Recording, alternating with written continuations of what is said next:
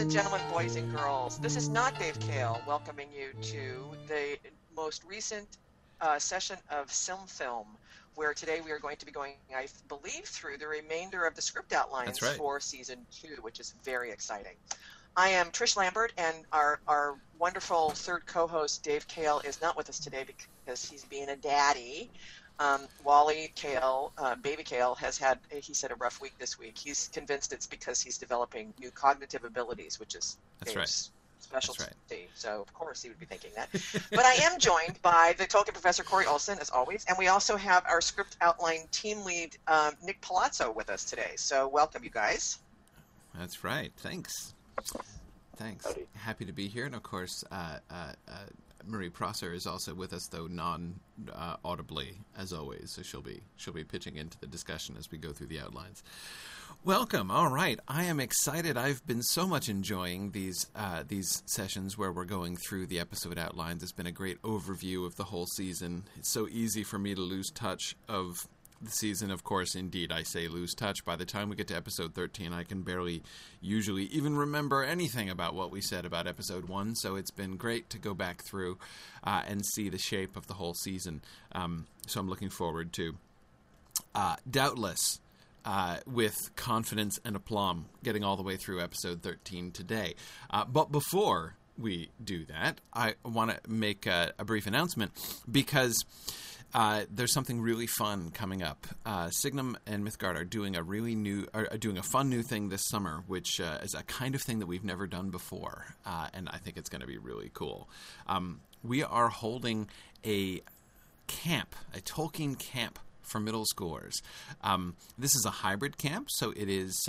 We're transmitting it online, of course, as we usually do with our normal stuff. But it's going to be a hybrid experience because we're partnering with local libraries. So you see what we're doing. This is called the Hobbit Immersion Camp, is what it's called. It's going to be a 2-week camp in July, starting on the week of July 10th. So it'll be those 2 weeks, the week of July 10th and the week of July 17th. And in those 2 weeks, kids are going to be reading The Hobbit, about 2 chapters a day. They're going to have daily sessions, live online sessions with a teacher. I'm not going to be the head teacher on this. The head teacher on this is experienced middle school teacher, experienced teacher of Tolkien to middle schoolers, Dime Binkley from Alaska, longtime Signum student who has been teaching an intensive Tolkien literature elective in her middle school for over a decade, with some really, really cool results. So she's going to be running the course. I'll be kind of moonlighting a couple times, doing some Q&As and stuff with the kids. But we'll have dailies. They'll read the chapters every day. We'll have the daily sessions, and then there will also be opportunities for kids to get together in groups and work on some projects. Dime has them doing a bunch of interactive projects and sort of, keeping their own Hobbit journals and stuff like that as they kind of, work their way imaginatively through the book and think about it and discuss it together. So this is going to be a really, really fun project. We've never done anything for kids this age before. Oh, and I should mention, it's completely free, right? So that no charge either to the libraries or to the kids to be involved in this program. So yeah, it's called the Hobbit Immersion Camp, and it's going to be a really great time. In order for us to make it completely free, however, I'm going to be doing a fundraising event to raise money to support the Hobbit Immersion Camp. It's not going to be a really expensive endeavor, but I do want to make sure that we do support it so that we don't end up, so that we can basically make it as broad as we can, so we can make sure to extend it to as many people as would like to be involved. But without hampering the rest of Signum's operations. So what I'm going to do is in 2 weeks, 2 weeks from tomorrow, which of course 2 weeks from tomorrow is an auspicious day, that is March 25th, which is of course Gondorian New Year, that is the day that the ring was cast into the fire, and we're going to celebrate Gondorian New Year with a fundraising event. I'm going to do another Lotro Marathon. I'm going to do a Lotro Marathon from noon to 8 p.m. again, as I have done in the past. And I'm going to take my main character, Wiggin, and I'm going to go as far through Rohan as possible. Trish, do you think I could get to the Battle of Helm's Deep in one day from where I am? From where you are, yeah, you should be able to. I think. Yeah? But the thing is, you would just have to follow the quest line, the epic line. Follow the epic line. Anyway, that's what I would really like. I would really like to be able to get through the Battle of Helm's Deep. You probably need to do some of the quest line between now and then, actually. Yeah. I'm going to do a little bit. And see where you should get to. Yeah. Yeah. I'll research and see where you should be at, as far as doing, and then getting to Helm's Deep. You're going to have to get to Helm's Deep. You'll have to do the epic battles. That's part of doing the epic quest. Yeah, that's going to be fun. So. I'm really looking forward to the epic battles, which I've never really done at all before. So that'll be cool. Anyway, so that'll be really great. So you can plan to join me. We'll be on the Signum U Twitch channel. So you can plan to join me in 2 weeks for that marathon. We'll be raising money to support our Tolkien education program for kids. And if you're interested in getting involved, if you might like to see a chapter of The Hobbit Camp at your local library, there's an opportunity for you to get involved. So here's what you do. Go to the Signum University website, scroll down just a little bit to the events section, and you'll see an events page for this. If you go to that events page, you can click on the button and download a PDF flyer that you can print out and hand to your local librarian, and it will give them all the information that they need about what this program is and how they can partner with us and how they can contact us and everything. So you can kind of be the ambassador for this program to your local library, and we'll see what we can do. And I've talked with some librarians already, and that's been really good. Halstein, I don't have a donation page sort of dedicated to this setup yet. I'll be working on that in this coming week. But there's certainly, you can go to the signumuniversity.org page and make a donation there. On the main Signum page, the button on the far right of the menu is our donate button, and we certainly do have the our general donation page there. Yeah, so. See, Karita's already contacted 2 libraries. So, see, there you are. Karita, you're right. We should have some kind of recognition for, the person who brings in the most libraries to this. I have to say, Karita, I've got 2 already also. So I'm tied with you right now. So we'll see. And Ruth, absolutely, you can join from the UK.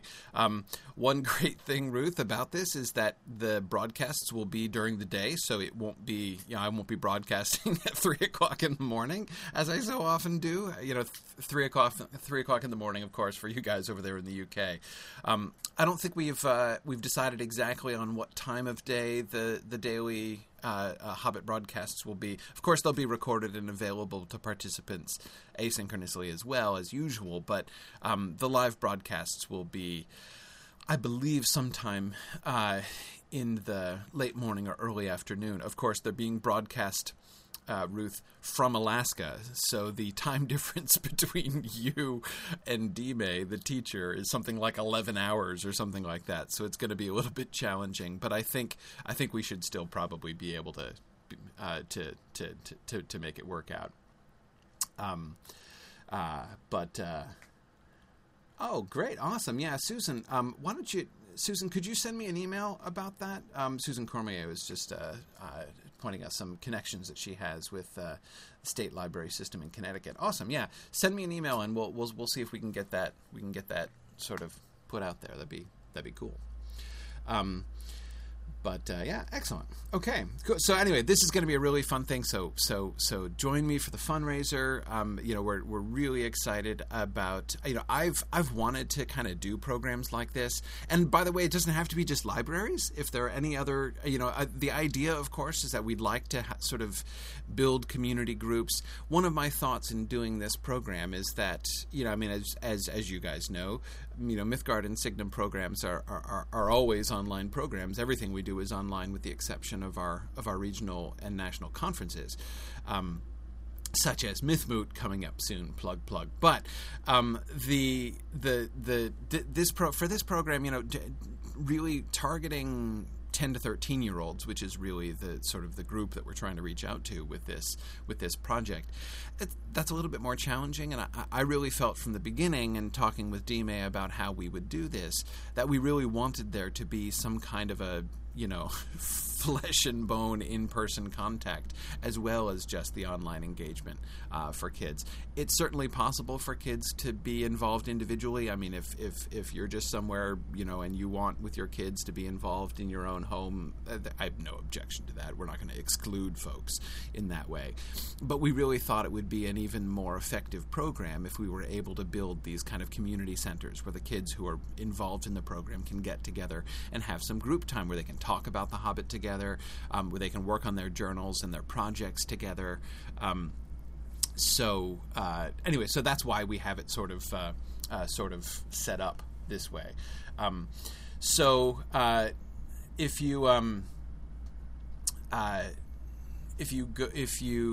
I said, you can download the flyer and you can print it and send it out. Oh yeah, that's the other thing I was going to say. So it's libraries are kind of the primary group that I sort of had in mind for it, and the primary people that we've been approaching. But it doesn't have to be libraries.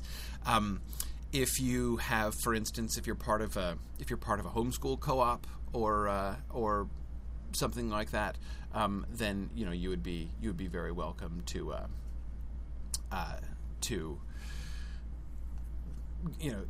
email us and talk about getting involved with that. So there we go. All right. Very good. So I will. That's our announcement. Excellent. Okay. Everybody still there? Can everybody hear me all right?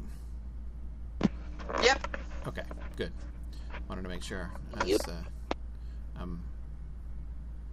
was having issues. Just trying to give a link and having issues reaching the website. So wanted to make sure that nothing was wrong with my internet. So okay. The Signum website seems to be having. That's what I was just noticing. Yeah, and I'm like, oh, great. Okay, note to self: send message to our website people to figure out what's wrong with the website. Yep, exactly. That is precisely what I was just discovering. So let me do a quick thing here, which is just upload the flyer directly to you guys as a handout so that you guys who are listening live can have, those of you who are listening asynchronously will doubtless be able to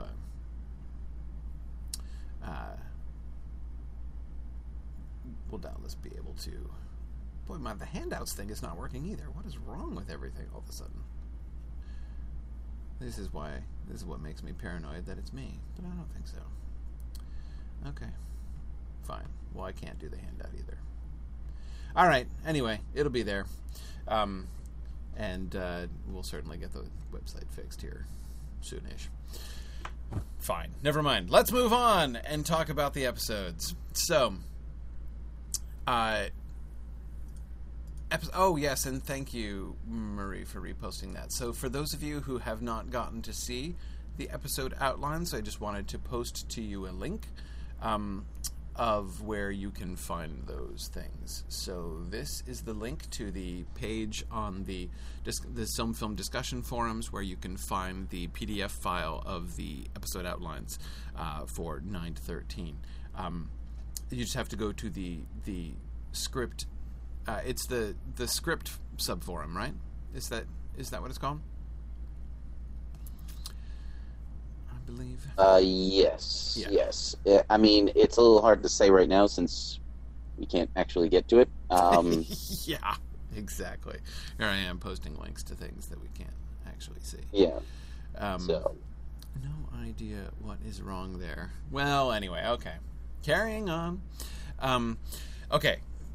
But again, especially for those who are listening later on, if you go to the forums, and you can click on the script subforum, and you can find the script discussion, the episodes 9 through 13 outlines. Okay, I'll put a link in my status there so that it'll be easier to find. Cool. All right. Well, let's talk about Episode 9. So we're starting with Episode 9, which is the making of the Silmarils, and going through the darkening of Valinor. One general thing that I really wanted to emphasize at the beginning I think you guys are doing great. I felt like you guys were really kind of got your stride as the season went on. These final episodes, I thought the outlining was just really at a different level than at the beginning. You know, there were a bunch of times in the earlier episodes, in particular, where, you know, you remember a couple sessions ago, you know, when I was like, well, so here are my series of questions and things that I want to think about more, and I'm not sure how this works and all that stuff. And I have really very many fewer issues of that kind to talk about today, because these are really good. I really, really enjoyed these, and I think that, you know, as a whole, I mean, there are like a couple sort of nitpicky-ish things here and there that I have to kind of talk about, or that I want to ask questions about. But on the whole, I think as a story, this really flows really well. So great job with that. Were you feeling better? How was your experience in kind of going through the script outlines for the season? These were way harder, actually. Oh yeah. Oh yeah, absolutely. The episodes that we're on right now are definitely the more difficult ones that we had to deal with. In part because, you know, there were issues that were created when we shifted from the narrative and the text, that we then had to figure out how to fix when we put it into an episode structure. So, for example, episode 10. We had episode 12 was actually the one I was the most concerned about. But the Feast of Reconciliation, right? Because when we didn't see what was happening behind the scenes over in episode 11, we had to make sure that we weren't having a lot of conversations where, you know, that thing that that happened a while ago, let me tell you about the things that you know about. Right. So we had to avoid that. Yeah. And it seems to me that there were a lot of places where the passage of time also becomes challenging. I thought you guys were really inventive in how you seem to rely primarily your favorite mechanism for conveying the passing of time seems to be like weddings, basically. You know, like the sort of social development of the different sub characters. You know, Galadriel I is a take child. no responsibility for the plethora of weddings. Right. Yeah, no, the weddings are good. The weddings are good. Right? I mean, because it accomplishes two things, right? On the one hand, it shows you, like, hey, so, like, little Turgon isn't a kid anymore. He's getting married. He's grown up. Time has passed. But, of course, it also helps to introduce characters. Like, hey, Turgon has a wife, and later he's got a kid, you know? So, you're introduced to Idril. I love the sort of the cameo by Idril at the feast, by the way. I thought that was really neat. And it's true. Mike points out there could have been many more weddings. It's true. I think you were restrained in the number of weddings that you did. Yeah, Karita says it's all her fault and she's not sorry. Well, I mean, one of the things was one of the challenges there was to make sure that all the weddings were a little different. Because, I mean, how exceptionally boring is that going to be if we just see a wedding after wedding after wedding and they're all exactly the same? So you have the wedding way back at the beginning of the season between Finwë and Míriel, and that is done that's more of almost like a tribal style wedding in a way. Right. Then you have the wedding between Finwë and Indis, which should have all this pomp and circumstance because he's the king, but it's actually kind of a small wedding because people are a little bit uncomfortable about what's going on. Yes. Yeah, well, and it's a second wedding, right? It's always kind of, yeah. Then you have the wedding between Feanor and Nurdinel, which which kind of goes according to plan, more or less, but better. Right. And then you have a wedding where Feanor breaks in with Silmarils, so like you had to have different things happening in all of these crazy weddings. Right. Yeah. Yeah, no, that was great. I loved it. Plus, I mean, one of the things we can also do with that is to show. Remember how we talked about that as the longer the Noldor stay in Valinor, like they get more jewelry and Right. fancy in their dress and stuff. So the weddings could also reflect that, in their sort of the richness of their look as time goes by. Yeah, that does provide a really interesting kind of visual touchstone, doesn't it? And of course, Nick, as you were saying, the different circumstances of the different weddings, are kind of peculiar in some ways, like especially the Finwë Indis wedding. That one is clearly not just another wedding. But yeah, I do think that that's a great point, Trish, that just sort of the silent point that can be established by how the guests dress, basically, and adorn themselves can really sort of show some changes. So yeah, that's cool. But no, I really did like that technique. And again, the introduction of characters that we met as kids, like Galadriel, seeing Galadriel become an adult over the course of the season is sort of interesting and helps. But yeah, no, that was clearly a challenge.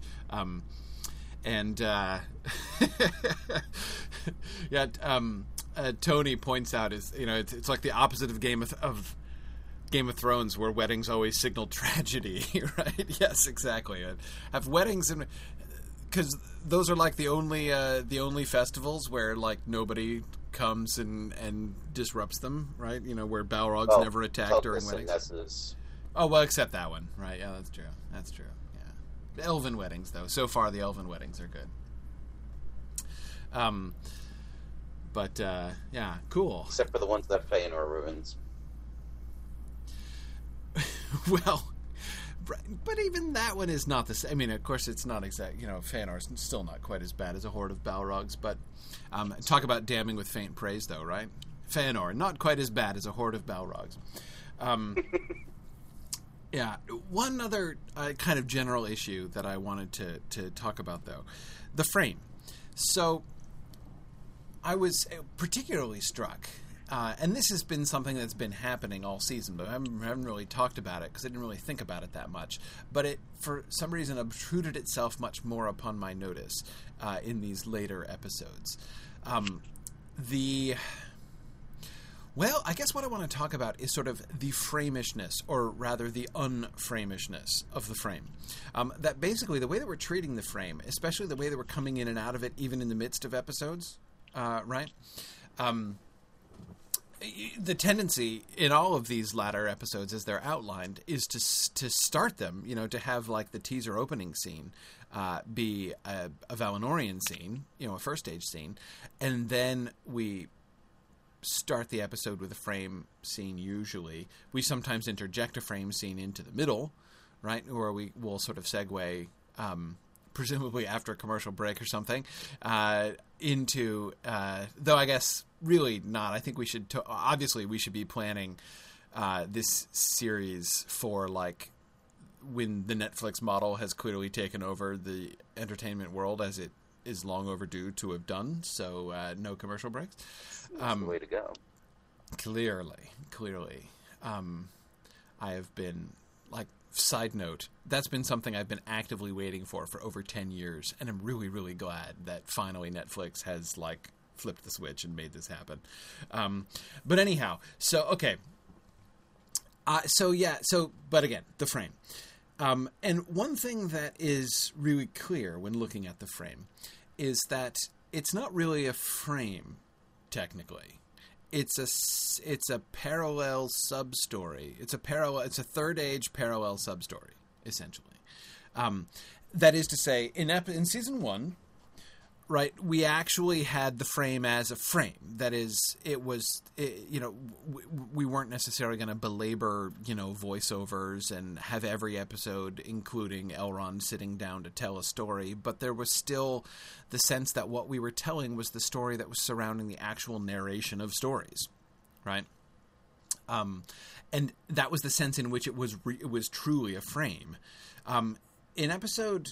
In season 2, especially, we kind of started that way a little bit. Like, Celeborn's going to tell a story about how things were right, at Cuivianen, when Arwen is upset, and, you know, the whole, like, it's been this way from the beginning, and then we have at least the implication that Celeborn is able to tell this story, especially since Celeborn is present in that first story.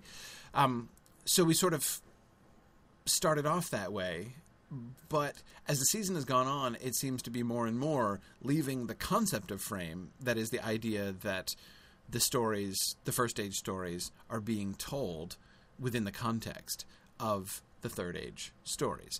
And when I'm saying this, I don't know if I dislike that or not. I mean, to me, the essential function of the frame, like what I love about the frame concept, I love the way, if I had to point to the number one thing that I think makes the frame concept awesome, it is the way in which it draws our attention to the relationship between story within story, the way that it draws our attention to, like, the connection with history, the way that the Lord of the Rings story, the Third Age story, is a story which is intimately connected with the First Age story. These are not just two stories that happened at different points in time. The idea that basically Sam Gamgee's insight, right? Bless me, we're in the same tale still, right? That, to me, is what the frame is all about. And I think that it works really well. We still establish that really well in the frame, even as it's done in a non-frame-ish manner here in Season 2, by showing, Arwen is grappling with the same things that, the elves, the Noldor in the period of their unrest were sort of grappling with, some more constructively than others. So, I mean, I like the way in which it shows, and of course that connection, of course, is most focused on Galadriel herself, who is, especially in the second half of the season, there present, by the end of the season, she's there present as an adult in both places, right? And we can see her dealing with, there's even the one, I forget which one it is, episode 11, maybe, where we sort of end with adult Galadriel pondering in the First Age the same things that we will see adult Galadriel pondering in the Third Age, right? Though, obviously from a slightly different perspective at that point.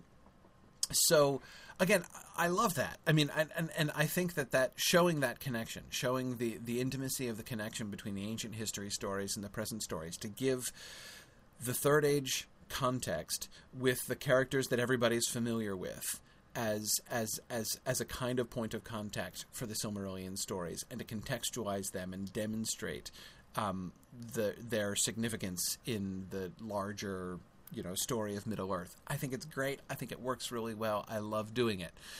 I just want to make sure that we don't shift in a direction like this accidentally and not notice when it goes by.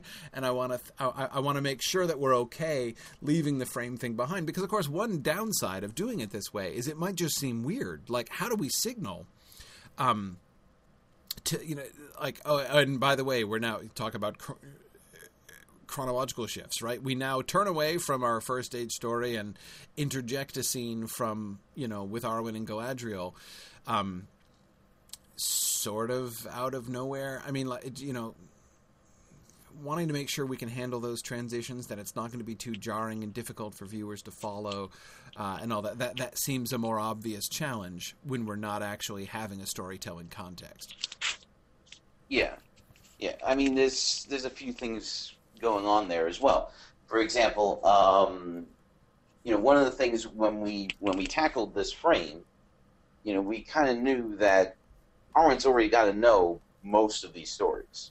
Mm-hmm. It's possible that she doesn't have a precise perspective. Like, to her, it's ancient history. It all happened long before she was born. Right. And so Galadriel and Celeborn were there. Right. But whether in 20-something hundred years, right? They haven't gotten around to, because you remember you mentioned how it seems strange that Galadriel hasn't gotten around to talking to the Galadrim about the Valar. About the Valar, yes. Right. It would seem a little strange that they haven't expressed their perspective, or she hasn't asked them for their perspective on these events. So once again, it's kind of it kind of stretches into that, as you know, kind of territory. Right. For them to be telling her these stories, they could be reminding her of things, or they could be saying things, exactly. like the implication in the first episode where Celeborn is talking about stuff that happened back at Cuivenin. He's not sitting down and telling her the whole story. He's just reminding her of a couple of things that he experienced that she already knows about. He's just bringing them. He's giving her like a quick refresher. Right, exactly, and that seems exactly like the kind of context in which it's perfectly appropriate to do remember, you've been told this story, but let me remind you of its relevance to your current situation. Like, that's basically the context of that conversation at the beginning, right? Not for some reason I've never told you about Cuivenin and the Dark Rider, and that's a story I think you need to know, despite the fact you've been alive for a long time and have had plenty of time to hear this before. I agree with that. I agree in that way. Certainly the sort of education of young Aragorn lent itself to a more traditional frame concept, right? Because he did need to hear these stories for the first time. But this is, I agree with that, more awkward to do that more rigorously. Marie was asking, would we prefer the frame to stay at the beginning and the end of the episode structurally? I guess, Marie, it's not like I have a super strong opinion about that. It's not, it's not like I think that that's an absolute necessity. I guess all I would say is that obviously makes it easier for the viewers, right, to contextualize. But I don't want to say we absolutely must stick with that as long as we can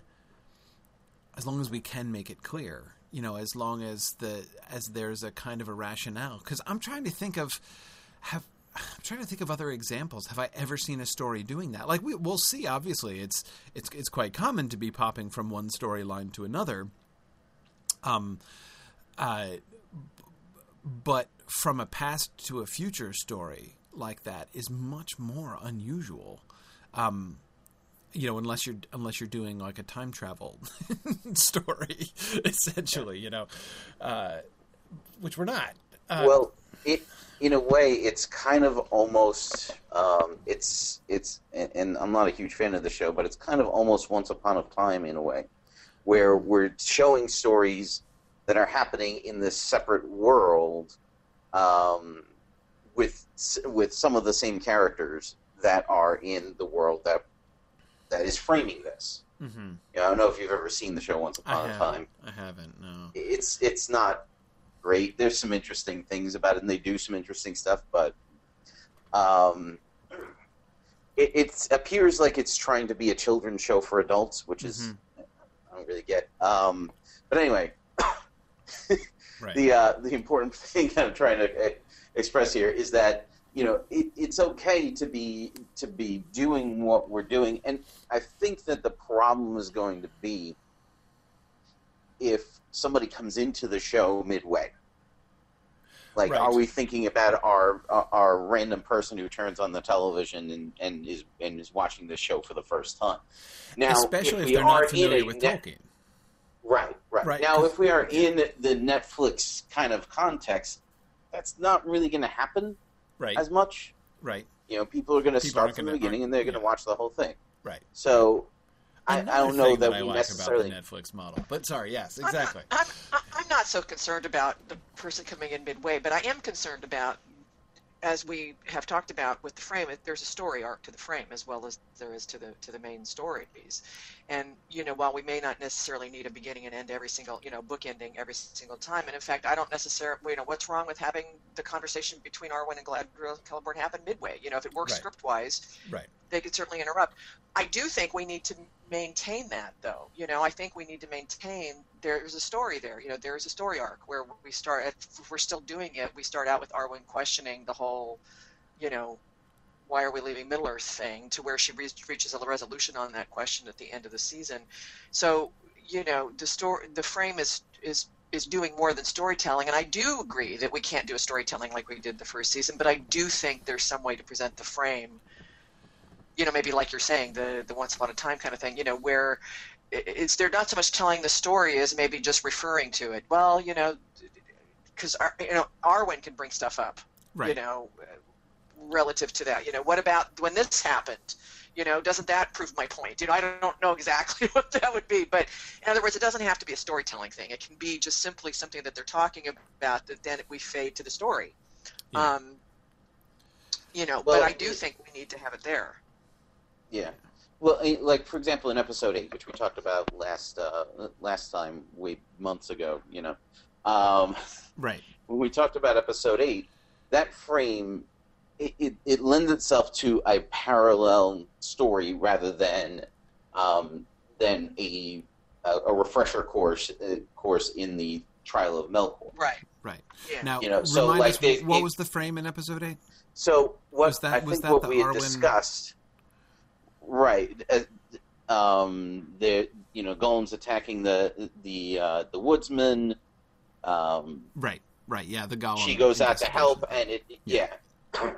and and they're suspicious of her at first. She wins them over, right, and so on and so on. But to kind of parallel Melkor doing the same thing, which that would never work if you were just if somebody were actually actively referencing that, because nobody's going to be like, "Hey, Arwen, this is kind of like when Melkor." It's not. Right. It would utterly change the dynamics to have somebody really doing that. But I agree. Right. I agree. I hadn't thought of that, but that's a great example. Yeah. I mean, it's kind of the bed we've made in choosing this frame, which we can work with. It's just we kind of have to be aware of the fact that it's going to be very different than the frame before. Right. Yeah. No, I agree. And I don't object to it. I just want to make sure that we're careful in thinking through it, because I do really see, especially since I think it's very easy to lose sight of, for non-Tolkien pros, right? If for people who know the books inside and out aren't going to have a problem with this. Like, as soon as they see Arwen, they'll know where they are, right? But that's not true of everybody. And I think we just need to make sure that we are sending really clear signals. I could imagine somebody watching this and getting really, since there's no clear story, there's no clear storytelling transition, right? To indicate the relationship between scene number 1 and scene number 2, in a given episode, or again when it kind of pops up in the middle. I could easily imagine somebody getting really confused, like, who the heck? Yeah. Goodness knows there are enough elves to keep track of, and I'm supposed to remember, wait, which one of these elves are, like, far in the future? Yeah. I think that when you're looking at it on paper, that comes across as a much bigger issue than it will on screen. Because you got to remember, on screen, there's a sun and moon in the Third Age. There's there's a whole bunch of other. It will look completely different. The architecture is different. The costume is different. The lighting is completely different. This is actually a really good argument for the. I know that there was at some points in the season some discomfort with the kind of monotony of, like, Arwen wandering around Lothlorien, having conversation after having thoughtful conversation after thoughtful conversation. Shouldn't we jazz that up a little bit? And that actually makes a really strong argument for not doing that, right? It's actually good that we have a really stable setting. So whenever we see Malorn trees and sunshine, we know where we are. Yeah. Although there's plenty of sunshine outside the Malorn trees too, but right. Anyway. Right. But I think that I don't think that that's going to be as big of an issue when you're seeing it on screen. Right. We'll be seeing Galadriel and Celeborn, and they'll at least look a little bit older than they did before. Mm-hmm. Mm-hmm. I think enough time has passed to have Galadriel actually age. Yeah, at least a little bit. At least a little bit. I do object to. I know that there were a couple of people who suggested casting Finwë as a much, much older man, which that would never work. But right. Yeah. No, it would be tricky. He can't really, just like Círdan can't have his beard yet. I mean, it's too soon. It's too soon for that. Yeah. Yeah. But anyway, there's no doubt that the frame was always going to be tricky this season. what I think we could definitely do is pin it down to be a little bit more specific as to what's happening in every scene. Mm-hmm. I don't think that we necessarily need to be concerned. I mean, I feel like there was no way we were going to hold to the fully framed structure Mm-hmm. of season 1 Right. going into this. I think there were people who were bringing this up way back. Right. Yeah, absolutely. That this was going to be an issue. Yeah. Yeah. Cool. Okay.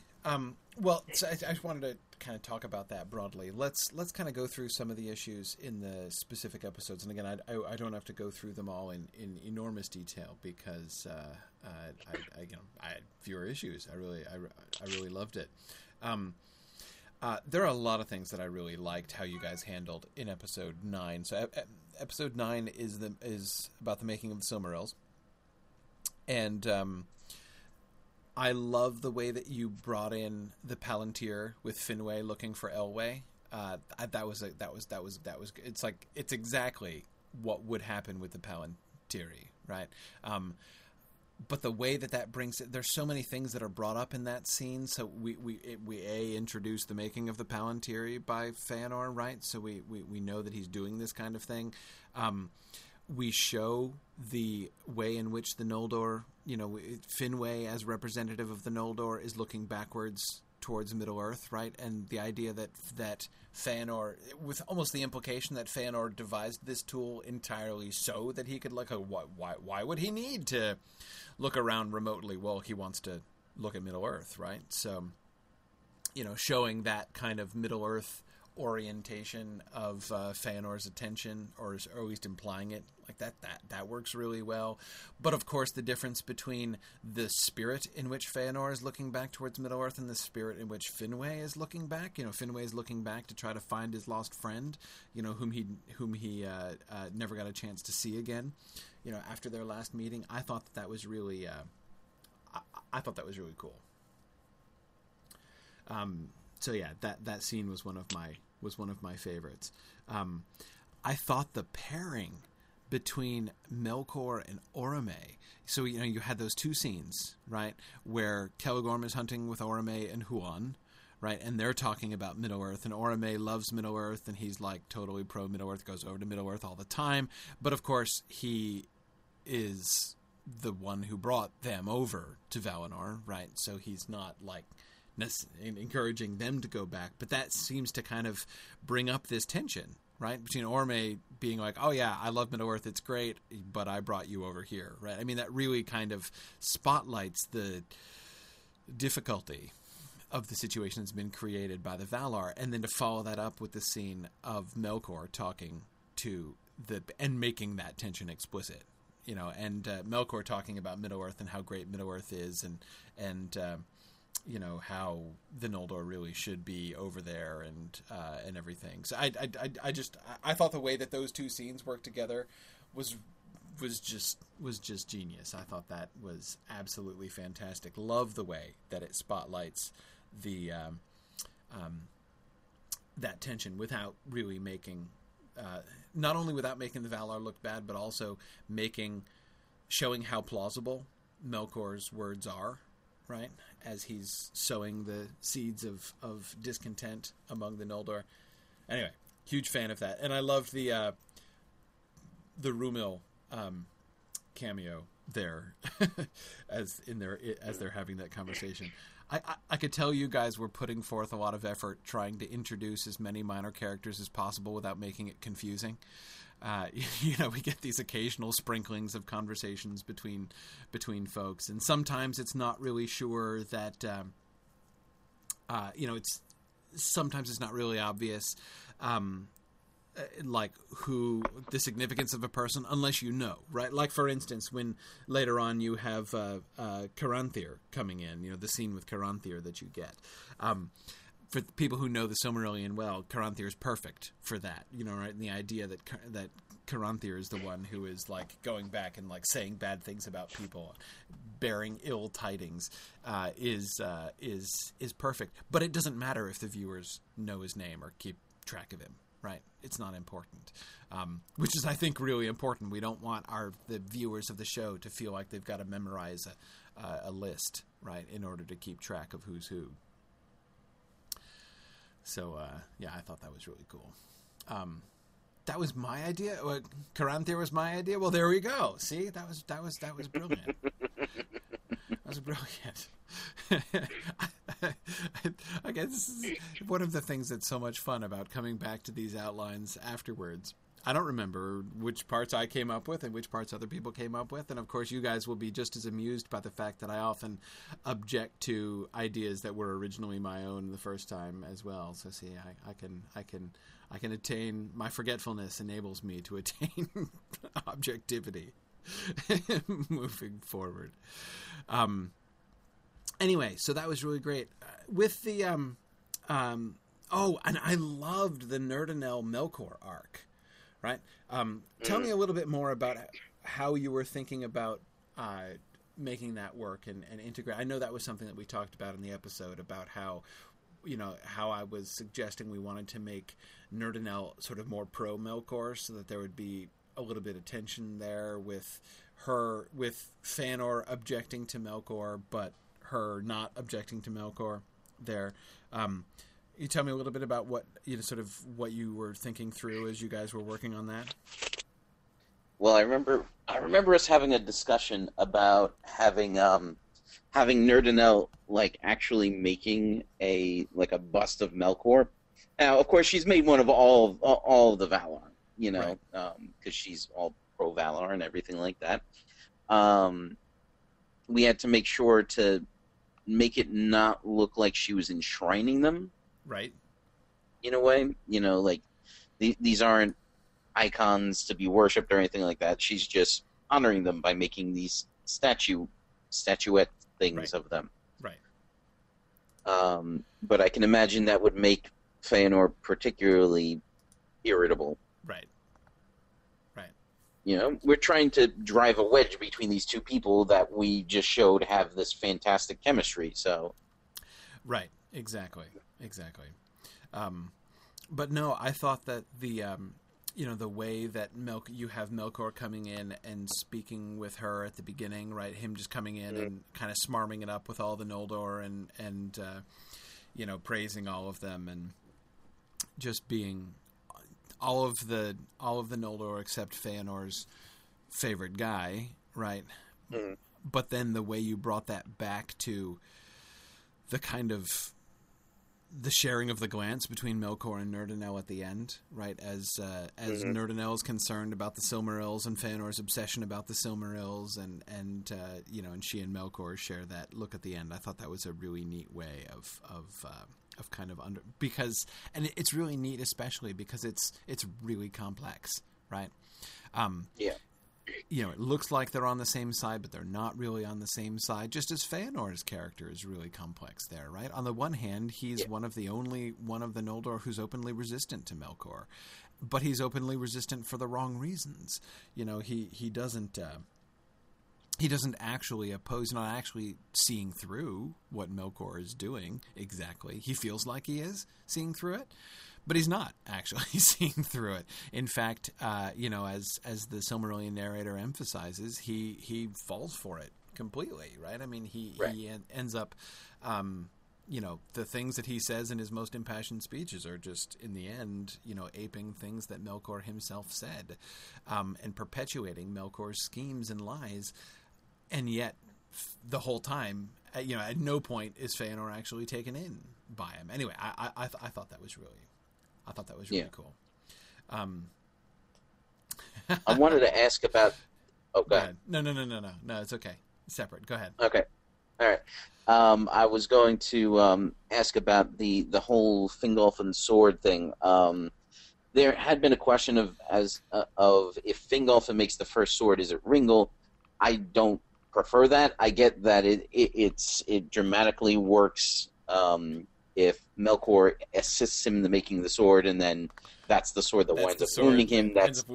Yeah, that's fantastic. It just wouldn't work for me as far as because Ringel is built at the height of Ringel is being used at the height of warfare between the Noldor and the orcs. Right. At which point, like, there's no way that would be a sword that he developed in a vacuum would be as good. Right. If that makes any sense. Like, it Yes. wouldn't physically, it would not be as advanced. That's true. That's true. I mean, the other thing, I'll support you with a pro have him forge Ringil later argument. And that is, I kind of like the idea of his forging Ringil after the crossing of the Helcaraxe. I could see a forging of Ringil scene, where Fingolfin is forging the sword with which he will combat the orcs and Melkor and wage his war against Morgoth in Middle-earth and with which he will end up wounding Morgoth. That it is like the all of the suffering that the Noldor have gone through, their long journey, their betrayal by the Feanorians, the crossing of the Helcaraxe, that all of the suffering that they have endured is sort of part of what is getting forged into the weapon that he is going to be using, and so the connection between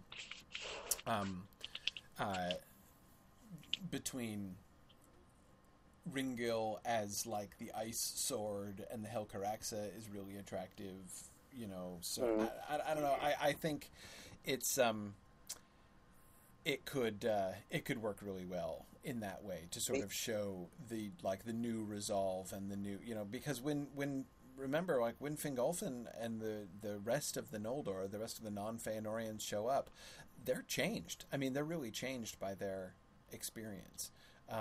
Yeah.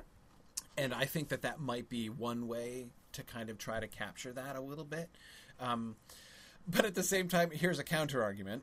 The counter-argument to this is, how many times can we show Fingolfin? I mean, we're already asking our viewers to keep track of dozens of elf characters. Are we really going to ask them to keep track of, like, this is Fingolfin's sword number 1, but his sword number 2 is an even better sword than his sword number 1. I have considered a possibility just now that may work. When he wounds Melkor, is it when he's pinned down? Like, is it like the last time that Melkor? Well, he gives him 7 wounds, and that's right. When they're fighting, and then he does stab his foot there. At the Okay. What we could do is, if that was Ringel, and it was like a short sword or something like that, he could have it on him. He's just not using it. Like, he just keeps it for sentimental value because it's not super useful in actual battle. For him, if he's riding a horse, it's not something that he's going to use. If he has it on him, and then like Melkor stomps him, and he draws it out from his belt and stabs him with it, almost like a dagger, that might work. I see. Right. So that way you could kind of have it both ways. Yeah, right. Of course, then we lose the wonderful visual image of Ringil flashing like lightning beneath the cloud and everything, which is such a wonderful image from that scene. Unless we just do that there. Yeah. Now, Hakon points out he could reforge his sword into Ringil. That's and that, true. Of course, introduces the whole sword reforging thing, right? Yeah. What if the sword that he makes with Melkor in this scene actually breaks? At what point would Fingolfin's sword break that he would need to reforge it after the crossing of the Helcaraxe? Because, of course, there's really only one time that he uses the sword prior to the crossing of the Helcaraxe, and that's at the kinslaying. Could his Melkor sword break at the kinslaying? Yeah. And I like that. That could be a really powerful symbol, right? Of because Fingolfin, there is the sense in which, obviously the Feanorians in the kinslaying, that was really bad. I'm not saying that they're less culpable, but there's something even more tragic about the followers of Fingolfin pitching in at the kinslaying. Yeah. Because it's not more culpable, but more tragic. So if we can sort of show I think the breaking of Fingolfin's sword could be something that.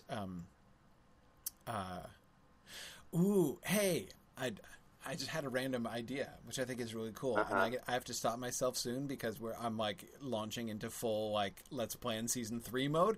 But what if Fingolfin's sword breaks in the combat? Right, so we see Fingolfin's sword breaking after the battle, and when at the scene when Finarfin and Fingolfin part, right, when Finarfin turns back to go to return to Tyrion, Finarfin should have a sword too, and he breaks it on purpose. So we have the parallel breaking of the swords of Fingolfin and Finarfin, but Finarfin, he breaks his sword himself and casts it aside, swearing never to take up arms again. Anyway, sorry. There's something else about that, by the way. Cool? There's something else about that, by the way. Yeah. So that means that Fingolfin is wandering around carrying a broken sword. Yes. Who's our main frame character again for season 3? Aragorn. What is he carrying at the beginning of Lord of the Rings? Yeah. We get the broken sword. Yeah, I like it. Yeah. I like it. So we should at least see a shot of the shards of Narsil at some point during that same episode. Yep. I love it. But yeah, so that works. And then the idea of Fingolfin carrying the broken sword in this like sort of penitential mood, right? Because he feels really bad about the kinslaying. And so, he's got his broken sword, he doesn't hang it around his neck like the albatross for the Ancient Mariner. But anyway, and then his reforging of the sword in the new context, in his enmity to Melkor and his determination to like fight and defend his people and everything, and then Ringil is reforged. So it is still the same sword, but it's not the same sword. Okay, cool. I think we solved the sword problem. He gives it a new name, just like Narsil becomes Anduril. Yeah. Right, exactly. Now, of course, Marie reminds us, as she's always so good about doing, that, of course, Aragorn won't be carrying the shards of Narsil around yet. I'm aware. He's not given them until season 5, but they're there. They're still there in Rivendell, right? So, yeah. All he has to do is pick it up and handle it for a moment. That's it. That's right. all we need. That's right. Yep. Yeah, just the image of the broken sword. Absolutely. Cool. Love it. All right. But anyway, that's... neither here nor there. but okay, so this came up 10? because of the episode 10. Yeah, no, wait, hang on a second. I think I had something else about episode 9. Okay. Oh, yeah. So two things. One, the hallowing. Tell me more about the hallowing of the... I was glad you guys included the hallowing of the Silmarils. But we got to think about the hallowing of the Silmarils. Like, how does that work? Does she hallow them while they're on his head? Like, is Fëanor wearing them when she hallows them? And what does she do? No, he's got to be holding them in his hand. He's got to be holding... because otherwise it's just going to look like she's doing a benediction on Fëanor himself, right? Right. Which I think is kind of mixed messagey, and which he wouldn't be cool with. Which leads me to the question, is he cool with it? Like, does he object? I'm sort of imagining him showing the Silmarils to Varda and Varda hallowing them and then him looking at them. Remember the scene when, after Frodo gets the ring back from Tom Bombadil, when he's like looking at it like somebody who has lent a trinket to a juggler, right? Do we get the same thing with the Silmarils with Fëanor after it's like, what the heck did you do? Did you, I don't know. Or he could feel like she's showing them appropriate honor. Right. Like, that's right. That's definitely exactly how people should be treating the things I make. Right. Yeah, and Marie is right to point out as well that he's still relatively early in the possessiveness thing, though I will say that the way that you guys have set up the forging of the Silmarils, like Nerdanel's concern that he's already over the deep end, in his making of the... or at least putting himself in danger and going off track, suggests that already in day one of Silmaril possession, he's already, things are not really positive still,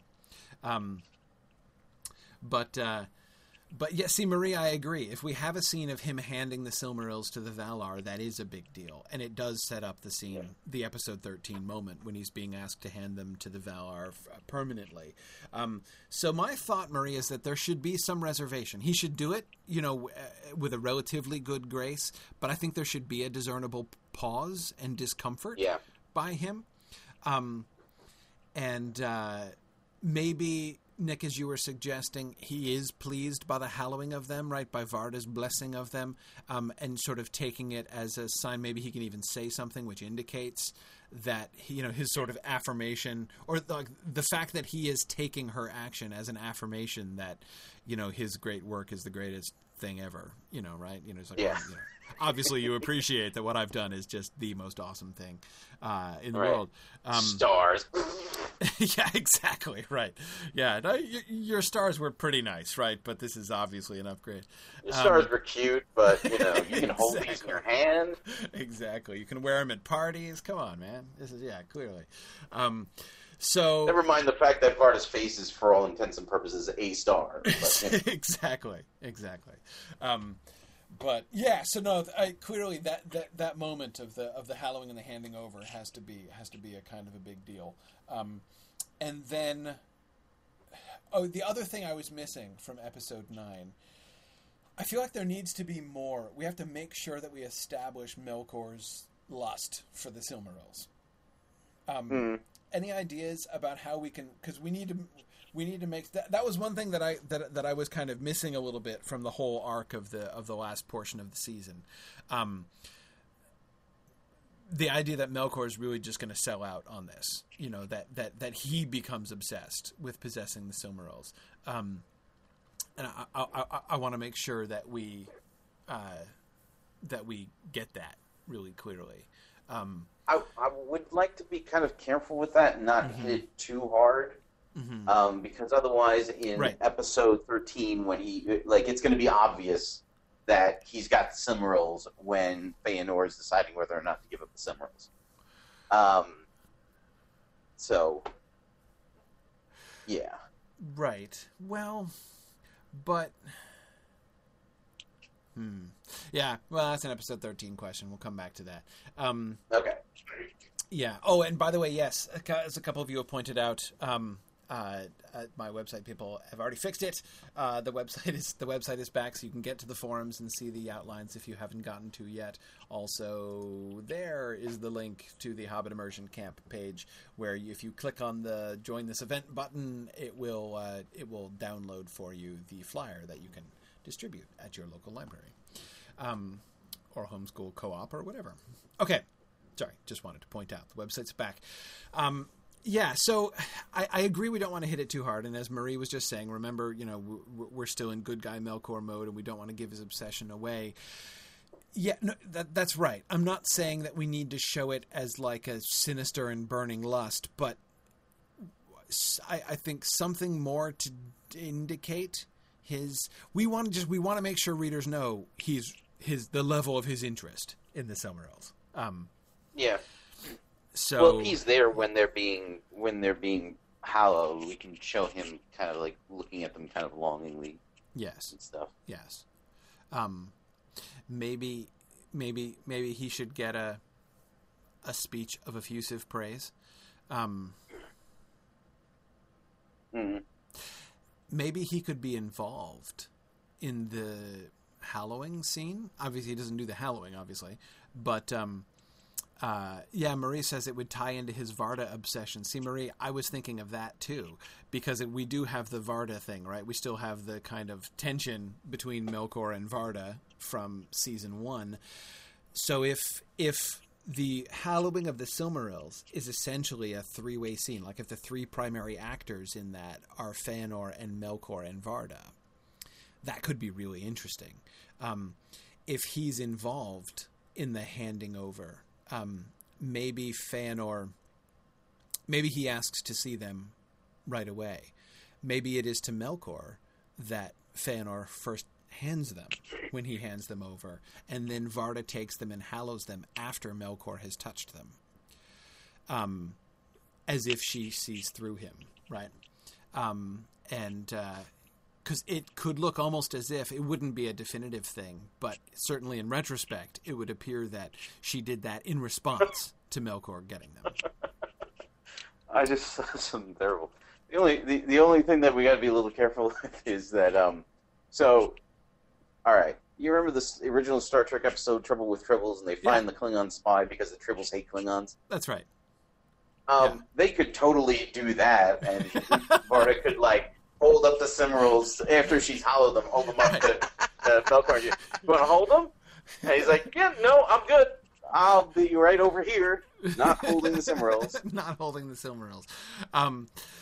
Yeah. Well, no, because she wouldn't give them back. She would give them back to Feanor, and that would be the thing. Right. Like, he would never touch them again. So he would have held them in his hand, and we can show that image of the Silmarils in his hand would be really cool, right? We show the three glowing Silmarils benignly in his hand, and then later on in episode 13, when we show it's the same hand that's burned, right, by the same three. In fact, the burn can be in exactly the same pattern that the three Silmarils were sitting in his hand the first time, right?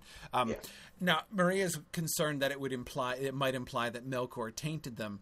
I don't think so. I mean, because I think that Varda would be taking a definite action. It's not just like Feanor hands them to Melkor, Melkor hands them to Varda, Varda hands them back to Feanor, and then somewhere along the way they become changed. I would think the hallowing would be a thing. It would be an actual ritualistic thing that it would be clear to all of them that she's done something to the Silmarils, and both Melkor and Feanor would understand what she did. But I don't think we have to worry about the Tribble factor, because Feanor's not going to hand him back to Melkor, right? Yeah, that's true. So nobody, least of all Melkor, will really know or understand fully what kind of effect the Silmarils would have on him. We should, at some point during that ceremony, have them brighten for a moment, so that we know, so that it's not weird when they do that when one of them does that for Arendelle full time. The light fills the room. Right. They go super bright, star bright, brightest star in the sky bright. When Varda's hallowing them? Yeah. Yes. That would be a good time for that to happen. Yes. Yeah. Okay, so Maria's strongly objecting to the idea of Melkor holding the Silmarils. I understand. Maria's paralleling it to, Boromir holding the ring on Caradhras in the films. Yes. I hear you, Marie. I hear you. I guess we have a problem with that scene. I guess we don't have to have him. We don't have to have him touching them. He could just be looking on. He could just be standing there. I mean, I kind of like the idea of showing the Silmarils in his hand and then showing the contrast later with the burning. But I wouldn't insist on it. I mean, he could just, as long as he's right there, as long as he's involved, as long as it's, I really like the idea of having it be the three of them.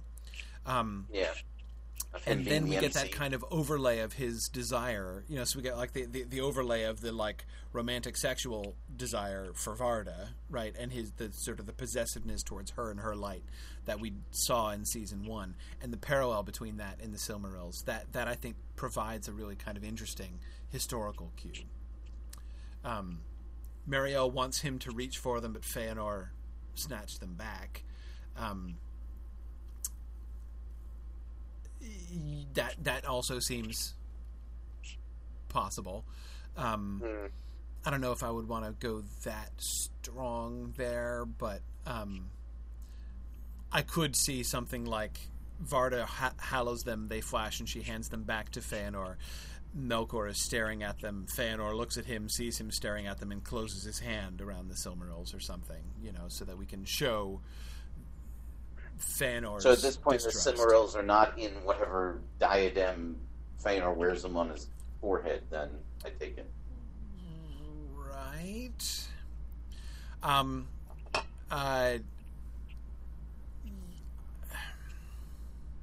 See, I'm thinking Feanor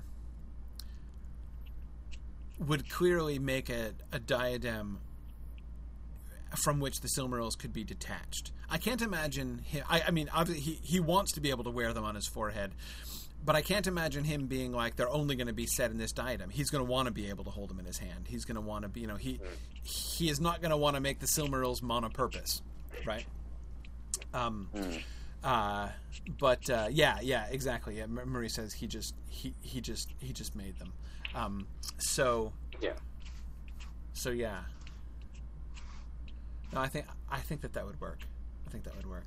Okay, I said more about episode 9 than I was planning originally to say, but that was a bunch of really good stuff. Episode 10. So episode 10 is the Kinstrife scene, or episode rather, where we're getting the stuff between Fingolfin and Feanor.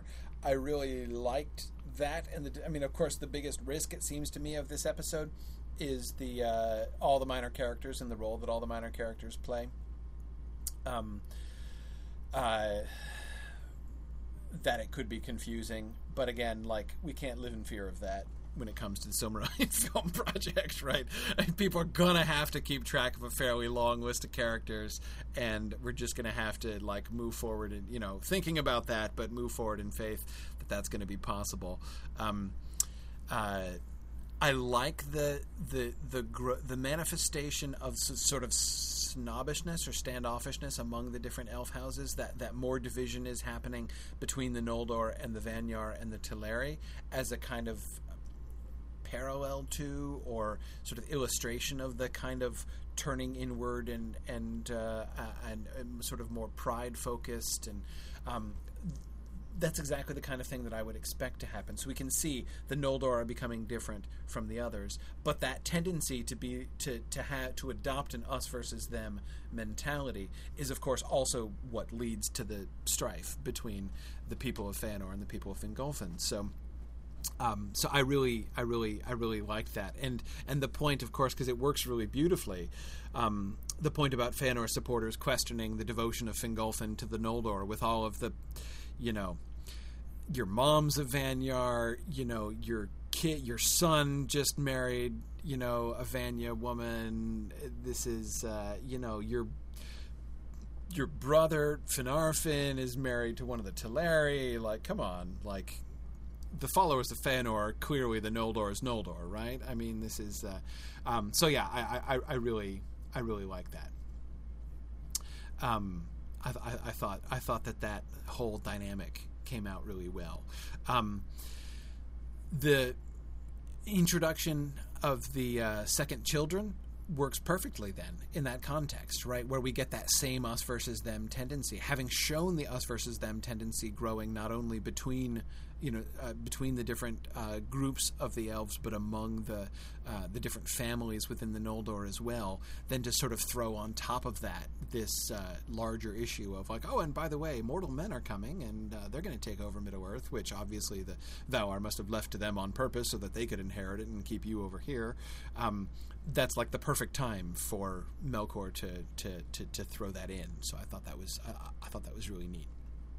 Yeah, it was getting increasingly difficult not to get topical with any of this as time went on. As we approached the finale, it was becoming more and more difficult not to let modern politics slide into the situation. Yeah. No, just think of how challenging that's going to be when we get to the hiding of Valinor. But anyway, right? I mean, but it's okay.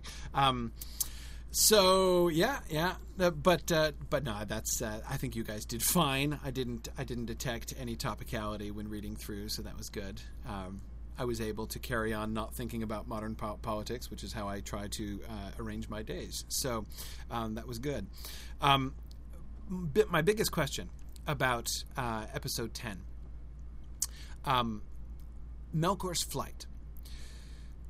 Why? His flight seemed kind of sudden. The rationale for like why he is suspected, who suspects him of what, why it is he. So I mean, the fact that the drawing of the sword on Fingolfin by Feanor is a big deal. That's obviously a big deal, and the way that it builds up is like the culmination. The clear indication something is very wrong here.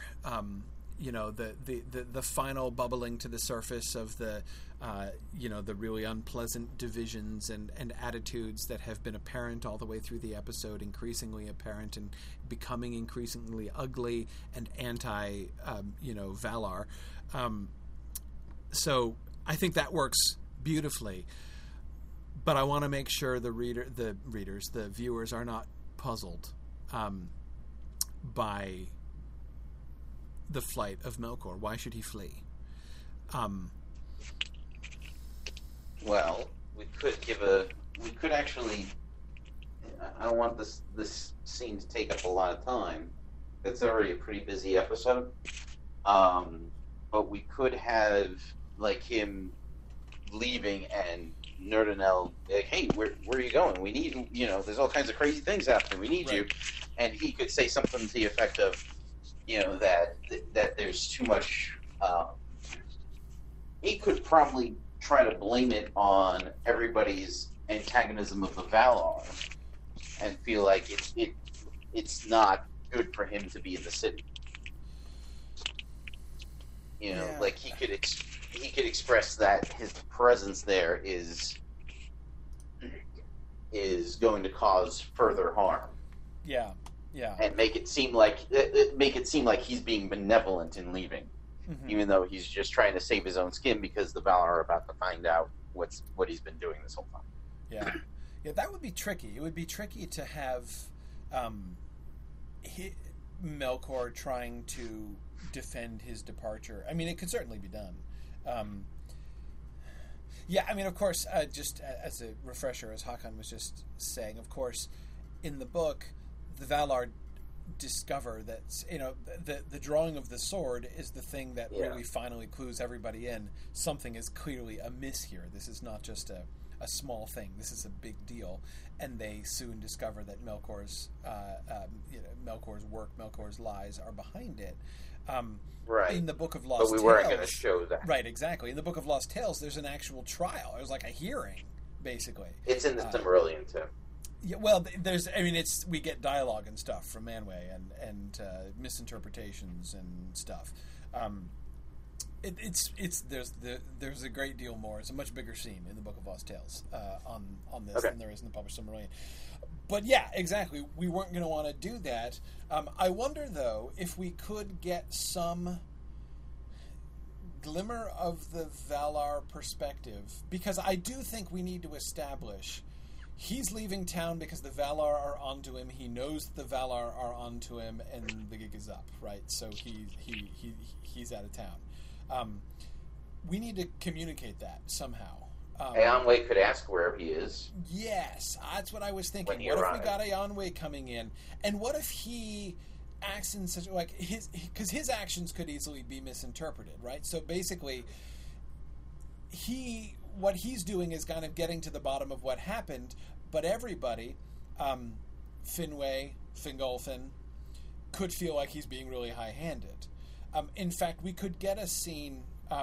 The other thing that I was kind of missing, this kind of segues into episode 11 as well.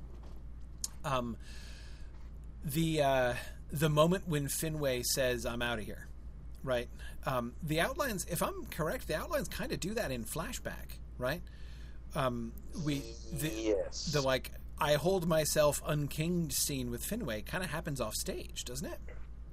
Well, yeah, because the when that actually happens is at the hearing where before the Valar, where the Valar explain exactly where they're coming from, and the Noldor kind of misunderstand what they're saying, and they say where they're coming from. Fingolfin has this moment where it almost seems like he's rebelling against the Valar by forgiving his brother. Yes. At least that's how I've read it. So, like, you have this scene where all of these points of view come out, but we decided not to do that. So we had to find a way to make that happen in a way that's not awkward. Because if you lengthen the scene at the end, where Feanor is being banished, where the banishment is being delivered, like it's okay for Eonwë to deliver the banishment order and then to ask, "Oh, by the way, where's Melkor?" It's more difficult for him to go through an entire investigative process at that point. Yes, no, I agree. We don't want an investigative process. And we could probably suggest it by something as simple as Marie was suggesting about, he sees Eonway coming and just leaves. I mean, even that, even showing the viewers Melkor deliberately sneaking out of the room when he sees Eonway coming in is enough to sort of provide us context for his departure, right? Mm-hmm. He's clearly, we need to show Melkor is on the lam, and he's on the lam because he thinks the Valar are going to be onto him, right? That it's going to get exposed. So at this point, we're willing to pull the mask off and say, no, hey, Melkor knows that he's... The mask wouldn't necessarily be off. Melkor leaves, right? Right. So we don't see him... Again, we don't see it. But really, at this point, the number of times Melkor is on camera again, I mean, really, after his departure, we're only going to get his conversation with Feanor. And that's the moment. At the end of that conversation is really when the mask is going to come off. Yeah. So yeah. We don't want to have the fullness of his negative impact on the Noldor to be revealed, right? But we do want to show that he's running away from the Valar so that people can kind of make sense of what's going on there. Because of course that could be consistent. Remember, we've been bad-mouthing the Valar, right? So his departure when the Valar come could still be consistent with him being, a misunderstood by the mean old Valar point of view, right? He could be fleeing oppression just as much as he could be as he's fleeing justice. Well, that's going to be tough to do unless you have some dialogue where he's saying that. That could come up in the conversation with Feanor. Feanor could ask him why he left, and he could say, because like I was, I was speaking the truth, and they were uncomfortable with that, and I could tell they were gonna start persecuting me again. As they've persecuted you. Exactly, as they've persecuted you. Exactly. So I think that could come up pretty well there. Yeah. So exactly, Marie. No dialogue when he leaves. We can save that because it's just the next episode, right? It's in episode 11. It's the very next episode. So exactly. leaving a little bit of confusion as to why he's cutting a chogi. Right. Right. Rather archaic parlance. Right, exactly. Yeah, so I agree, Marie. The ambiguity of it. So he wouldn't be showing his pursuit by the Valar, or them, or anything, or their condemnation of him, or the Valar's condemnation of Melkor, or anything like that. I just want to make sure that we don't just have people be like, "Where's Melkor? Why did he leave? What the heck is going on?" Right? I mean, if there needs to, because his departure from Valinor is a big deal, so we need to have some kind of clear cue. It has to play a role in the story, and even if it's just him slipping out the back door when Eonway shows up, that I think establishes the thing and enables us to follow that up in the following episode. Okay, there was another thing. Finway's unkinging. So I agree the official thing happens off stage because we're not going to show the hearing. But I think that we can have a foreshadowing of it, not even a foreshadowing, a preliminary business. When Eonway shows up, there can be an exchange between Eonway and Finwë and Fingolfin. Fingolfin's gone. He's walked out. So it's Feanor and Finwë who are there. Right.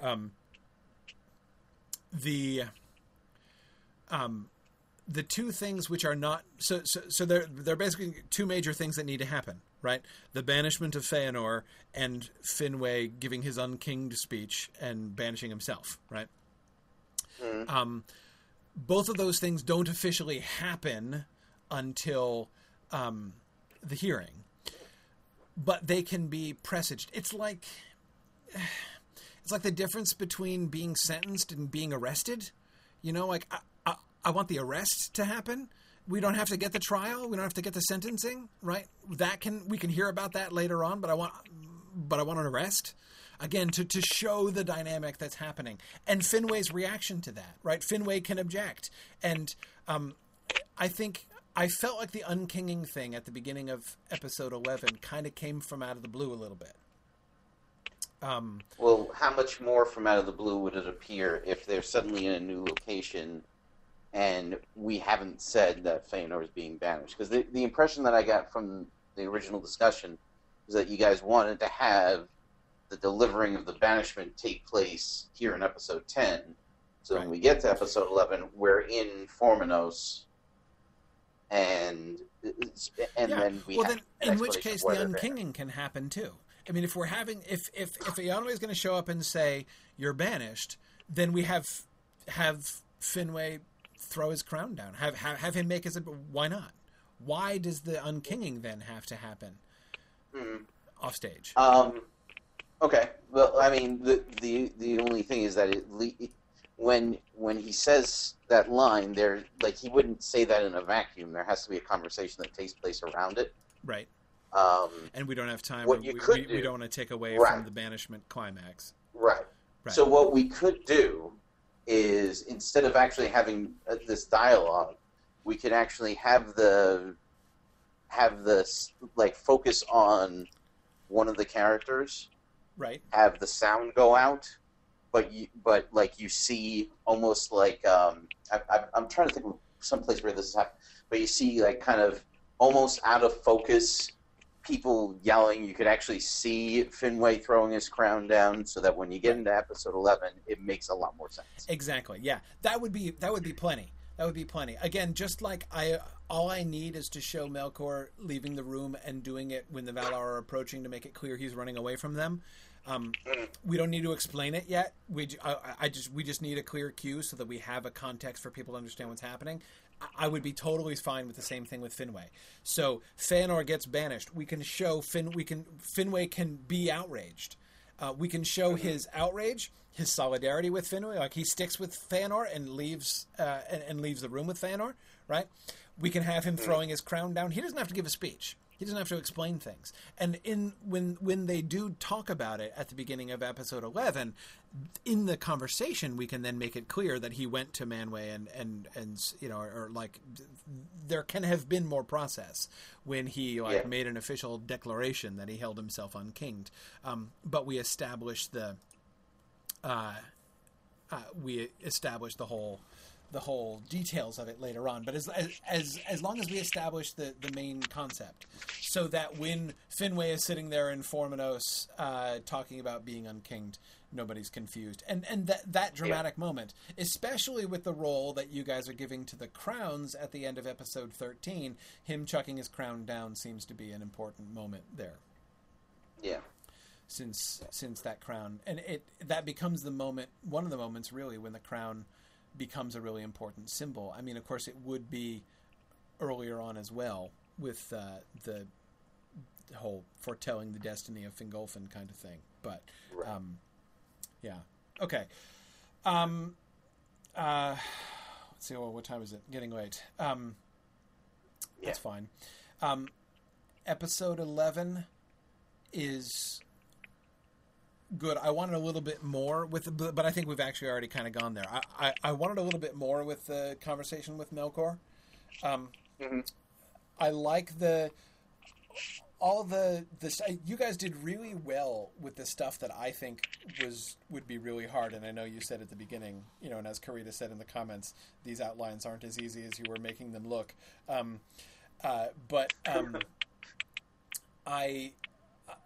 I thought you guys did a great job with what I certainly would have found the most difficult stuff to do, and that is like the developing of all the interpersonal tensions, showing the distrust among the Noldor and all the factionalization that happens. The way you guys handled that in episode 10 I thought worked really well.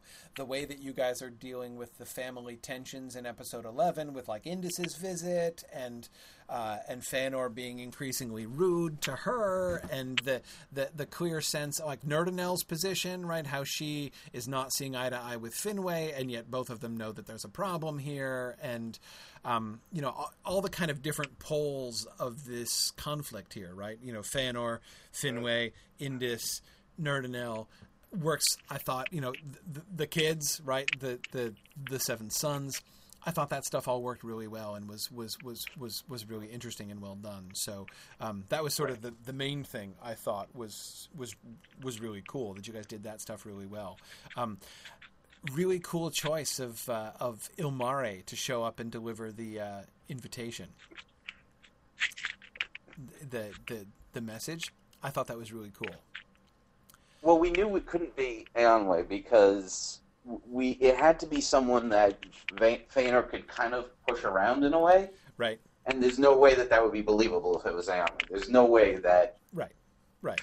Feanor shuts the door in Eonwë's face, and that's the end of that conversation. Right, exactly. Right, that scene is followed immediately by the scene of the fragments of the door showering in across Feanor. No, exactly. Nobody pushes Aeon. After Eonwë's tragic death in Season 1, nobody pushes Eonwë around anymore.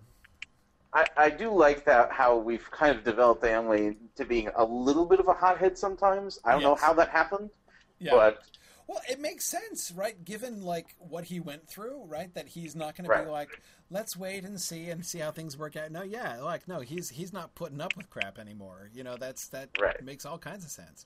And Hakan, I agree. The Handmaiden of Varda does seem very unthreatening, right?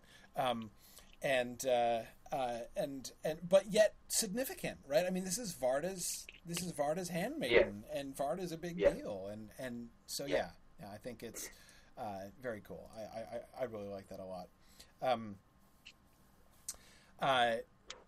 Okay, so let's focus on the conversation then with Melkor. So we talked about one thing we wanted to add to the climax, that conversation. Let's just talk a little bit more about that. So Melkor talks about, what's Melkor's approach here? He's trying to convince Feanor to leave with him? He's trying to convince Feanor that they're on the same team, essentially. Mm-hmm. That's the gist of it, basically, is that they're on the same team. They should be working together. The Valar are clearly off the rails. Right. If they work together, they could they could raise the rest of the elves up and essentially overthrow the Valar and allow the elves to live their lives. And there could be, there should be here some kind of, not exactly summary, but allusions back to the rumors that he's been spreading all the way through, right? Because essentially, the first half of this conversation, or the first 3/4 of this conversation, this is the culmination of the whole good Melkor thing, right? Where he goes through and basically says, "See, look, I have your best interests at heart, and the Valar are doing you guys wrong." This story that he's been trying to convince them of, this story that we have been working to make sure is at least plausible, that case should be presented in its fullest plausibility by Melkor here, right? This is like the closing argument of Melkor's whole thing. And it should look really plausible, right? Especially with the banishment and everything. There's a lot that he can do to play on that and show that, see, clearly, you and I, Feanor, have both been right about the Valar all the way through, because he knows that Feanor has been bad-mouthing the Valar as well, right? Right. And he, but then we have him touching on the Silmarils, and that works so well. Just like in the book, it works so well, right? Right. Him pushing it one step further into implying that they are trying to get the Silmarils from him, and that's what gives him away. And that's the moment. Yeah, all he had to do was keep his mouth shut there. Yep. Which anybody who's ever worked in sales knows that's the point where you shut up and let the person think themselves into buying what you're saying. Yes, exactly. Yeah. You can't overtalk. in that point, and exactly, he overtalks by one step. Absolutely. And so he delivers his jail crow of Mandos line, and slams the gate, right? Because this is the gate, it's the outer gate of Formanos, right? That he's slamming in his face. Yes. This is the same door that he shut in the face of Ilmari. Of Ilmari, yes. Yeah. Yes.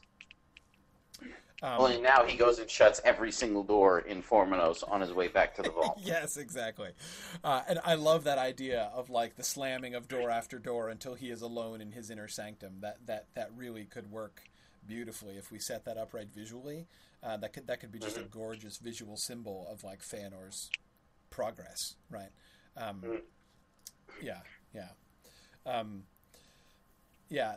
Tony says, I love the line in the book about how he shut the door in the face of the greatest of all the dwellers in Ea. I agree, Tony. It's an awesome line.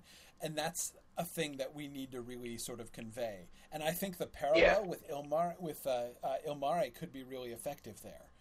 On the one hand, Feanor's action is the same in both cases. But to sort of show how much bigger of a deal it is the second time. I think. Well, I mean, obviously music will play a big part in that, but you can show it also in reactions. Like, you can show Ilmari standing outside the gate by herself looking baffled. And sad. Right. I mean, I think she should be saddened by this. Right. Yeah. Versus when we see Melkor outside the gate, he is barely holding in elemental fury. Yes. Yeah.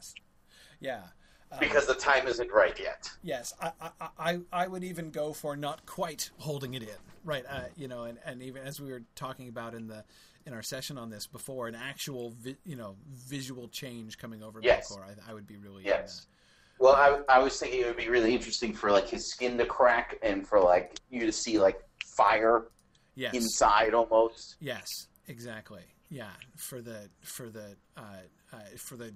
grass under his feet to smoke. Yes, exactly. I mean, that really, yes. Very barely holding it in. He's actually imagining just burning the whole place to the ground right then and there. Yeah. And yes, I agree, and I think we said this in the session. I think that this is the point at which he becomes visually what we see him as later on. I mean, this is the Tyrant of Utumno. He in his anger, his face changes and he becomes the Tyrant of Utumno, and his appearance doesn't significantly change as we move forward. Marie says the mask slips and his entire body is the mask. Yes. Yeah, it'd be really that could be a really awesome scene. Okay, so episode 12. We're moving along. We're doing great here. So I need to. I know you need to go. I know I've contributed so much to this episode, but I have to go because I have a meeting. But I figured this is a good time to say goodbye to everybody. So I'll see you guys in 2 weeks. I think in 2 weeks we're doing casting, right? That's right. Casting episode in 2 weeks. That's right. Okay. All right. Cool. All right. Don't do anything I wouldn't do while I'm gone. Okay. No problem. Okay. Episode 12. Tell me about. So let's rewrite the entire series now that you're done. Yeah, exactly. All right, everybody, it's carte blanche now. Let's bring in the scene where we execute Bobway. No, just kidding. But Celebrimbor. Tell me about the Celebrimbor scene. I was really interested in that. That was the scene that really kind of jumped out at me most, as sort of most unexpected in your outline of episode 12. So the scene, just to summarize for folks, it's the opening of, or near the opening anyway, of the episode. So Celebrimbor, we've already seen young Celebrimbor in the workshop with Grandpa, right? So that we see the two of them working together, which is something we had wanted to accomplish. Here we have young Celebrimbor sneaking into the central vault, right? The store, and where the Silmarils are, and him looking at and studying the Silmarils, and Feanor comes in and just goes ape, right? I mean, he's absolutely furious at Celebrimbor and like grabbing him by the throat, and Finway's upset, and everyone is shocked. And tell me more about this scene. Okay, so I'll tell you where this came from. As I was thinking about this episode, I realized that Finway needed to assert strength, not only emotionally but also physically, because we're about to set him up in a situation where he's face to face with Melkor in a combat situation. So we needed to show that it was not completely like we needed to show that Finway wasn't incapable. Right. Physically. So that at least we could kind of convince ourselves, well, maybe he can survive this. Right. Spoiler alert, he won't. But right. That's where that initially started. And then then the scene kind of developed into something that would have several things take place. We would see just how far Feanor was willing to go in the context of the Silmarils. Yeah. We get a nice little bit where we show that Celebrimbor is clever enough to get through Feanor's super duper lock, right? That we saw him making in the last episode, right. And also we get to see a scene with Finway, standing up to his son for the first time and last time, and B, doing something physically to illustrate that he's not helpless. Right. Okay, yeah, I like that. So here's Carita's summary. The possessiveness of Feanor, the curiosity and innate attraction to craftsmanship of Celebrimbor, the spark of moxie left in Finway. Yeah, okay, right? Yeah. I see that. I think it's interesting as well in the bigger picture, because of course this is the Feast of Reconciliation, right? This is everybody's coming together. This is we're all friends now, right? And to start the We're All Friends Now episode with showing that things are kind of like over in Formenos, things are not all together, right? This is it certainly does not augur well for the success of the Feast of Reconciliation later in the episode. No, it doesn't. Yeah, so I like that. Okay. I don't want to get too bogged down because I want to make sure I leave time to talk about episode 13. I was interested in the fact that everybody assumed that Feanor was going to disobey the Valar. Which is interesting. And I just want to make sure that we're kind of making... Because he's commanded to come. Everyone's invited, but he is commanded to come. So if they're all saying, well, obviously we all know Dad's not going to go, we have to make sure it's perfectly clear that when they all say that, they're all like, so I guess Dad is declaring war on the Valar officially as of today. Right. What do we do now? I mean, it needs to be not just like... It's a given Dad's going to be stubborn about this, but bunker mentality. Like, okay, get in your foxholes, everybody, because Dad has declared war on the powers of Earth. Like, it's a huge deal. Like, if he's gonna, because he's never done that. He's never explicitly disobeyed a command by the Valar before. In fact, nobody's ever done that in the experience of the elves. So, to a certain extent, it's almost parallel to. I mean, obviously, it's different and in a sense a much bigger deal. But it's like the taboo on the remarrying stuff, right? Where I was talking about we need to make sure it's clear what a big deal this is. And the problem I was having was that really Finway and Indis couldn't really get married. Like, just that wouldn't work if the taboo predated their marriage. Right. So we had to kind of remove that in order to sort of have it establish the fact that this was a big deal. In this case too, we need to make sure that we really show this is a huge deal. So I'm not sure. I think there should be at least a little bit more dissent. Some of them, in particular, I'm thinking the kids, especially the kids, the Feanorian sons, especially since we've been showing them being raised to martial pursuits, right? So the idea of the Feanorian kids being like, so we're going to war. Well, okay, we're ready, is fine. But somebody, Finwë, Nerdinel, they can't be okay with this. They can't be comfortable with this. If he's gonna, if they do in fact believe that he's not gonna go, they have to be ready to completely sell out for convincing him otherwise. Right. So. Okay. Yeah, I think we need to. I think we need to make sure that if they do, at the least some of them, like perhaps we have the boys say, "Oh yeah, he's not going to go." Forget the Valar, right? And they're kind of brash and sort of thoughtless about it. Finwë and Nerdinel could be. I would think they would have to be in a different place. One of the two of them could just not believe he's going to do it. Like, no, he'll go. He wouldn't actually. I know he doesn't like the Valar. Maybe this is Finwë, right?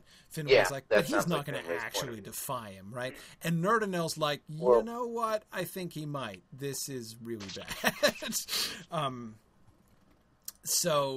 But yeah, it would have to be a really big, huge deal. So the idea that everyone's just assuming he's not going to do it, I think it can't be an assumption because it's too big a deal.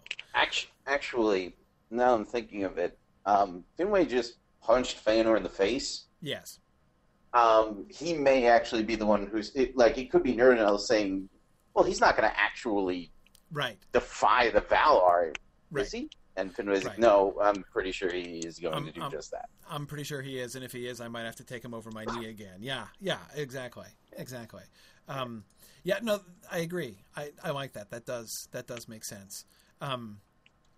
Okay, so, but then he comes down and he sort of surprises all of them. So we're expecting this to be the big conflict, right? We're sort of setting up this huge confrontation where he refuses to go, and Nerdinel and Finwë and the sons have this big, and instead he comes down and he's like, no, I'm going to go. So it looks like, oh, everything's fine, right? Okay, all right.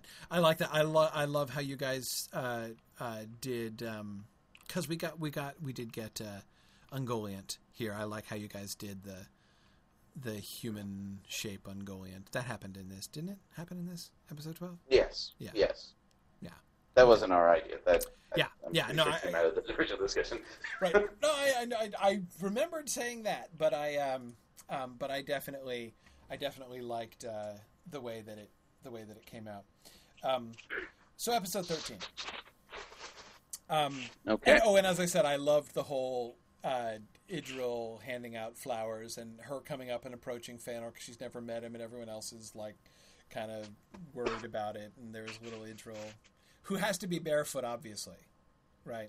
I mean, just make sure that's perfectly clear that Idril is barefoot at the time. I know Marie would never not make Idril barefoot, but anyway. Okay, so. Episode 13. Marie is shocked that we got to episode 13. Seriously. I know, pretty cool, huh? So I like the way that you guys were describing the attack on the trees with Ungoliant and the belching out of the darkness and everything. That all works really well. I love the idea, which I hadn't really thought about. I loved the idea of Melkor wrecking the Ring of Doom. While Ungoliant is feeding on the trees. I thought that was really fun. That was and the idea of like the link, him leaving his probationary chain on Manwë's broken throne. It's lovely. I really thought that was great. So I thought that stuff all worked really well. The biggest issue I have, so yeah, again, as I said at the very beginning of the session here, I've loved all these outlines. I think the story is really, really neat, the way that you guys do this. My biggest issue is Melkor, Formanos, and Finwë. So I want to work this out here. Your proposal is that it be a surprise that he has the Silmarils? Melkor? Yeah, because if we make it clear that he has the Silmarils, then there's no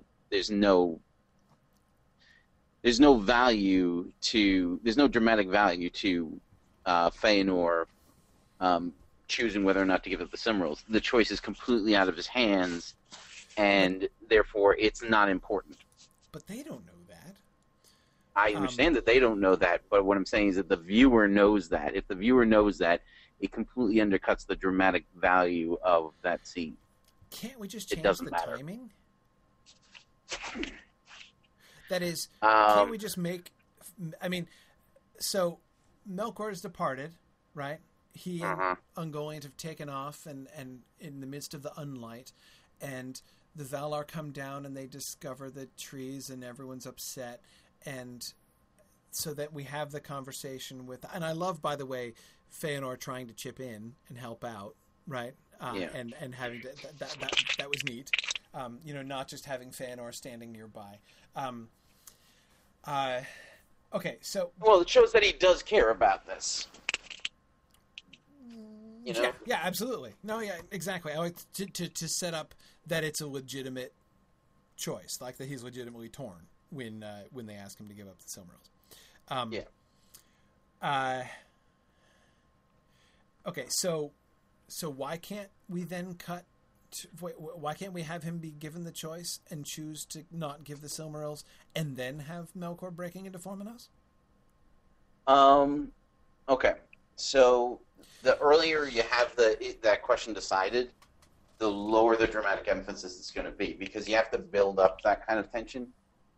Yeah, but I'm just saying, like, it's not that it can't be done. Of course, it can be done, but it will definitely reduce the how much impact it has.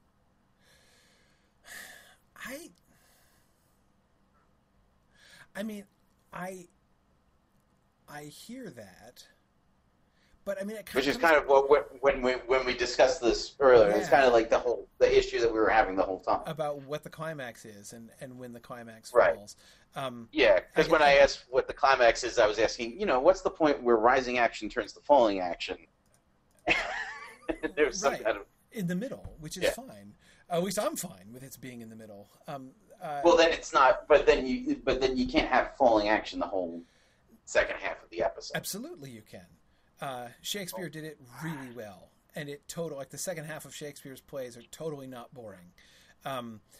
The point is that it's the turning point. It's not and there's still plenty of good stuff. It's not like, again, falling action. I don't know. I mean, I have to say, this is something I've been noticing as I've been going through.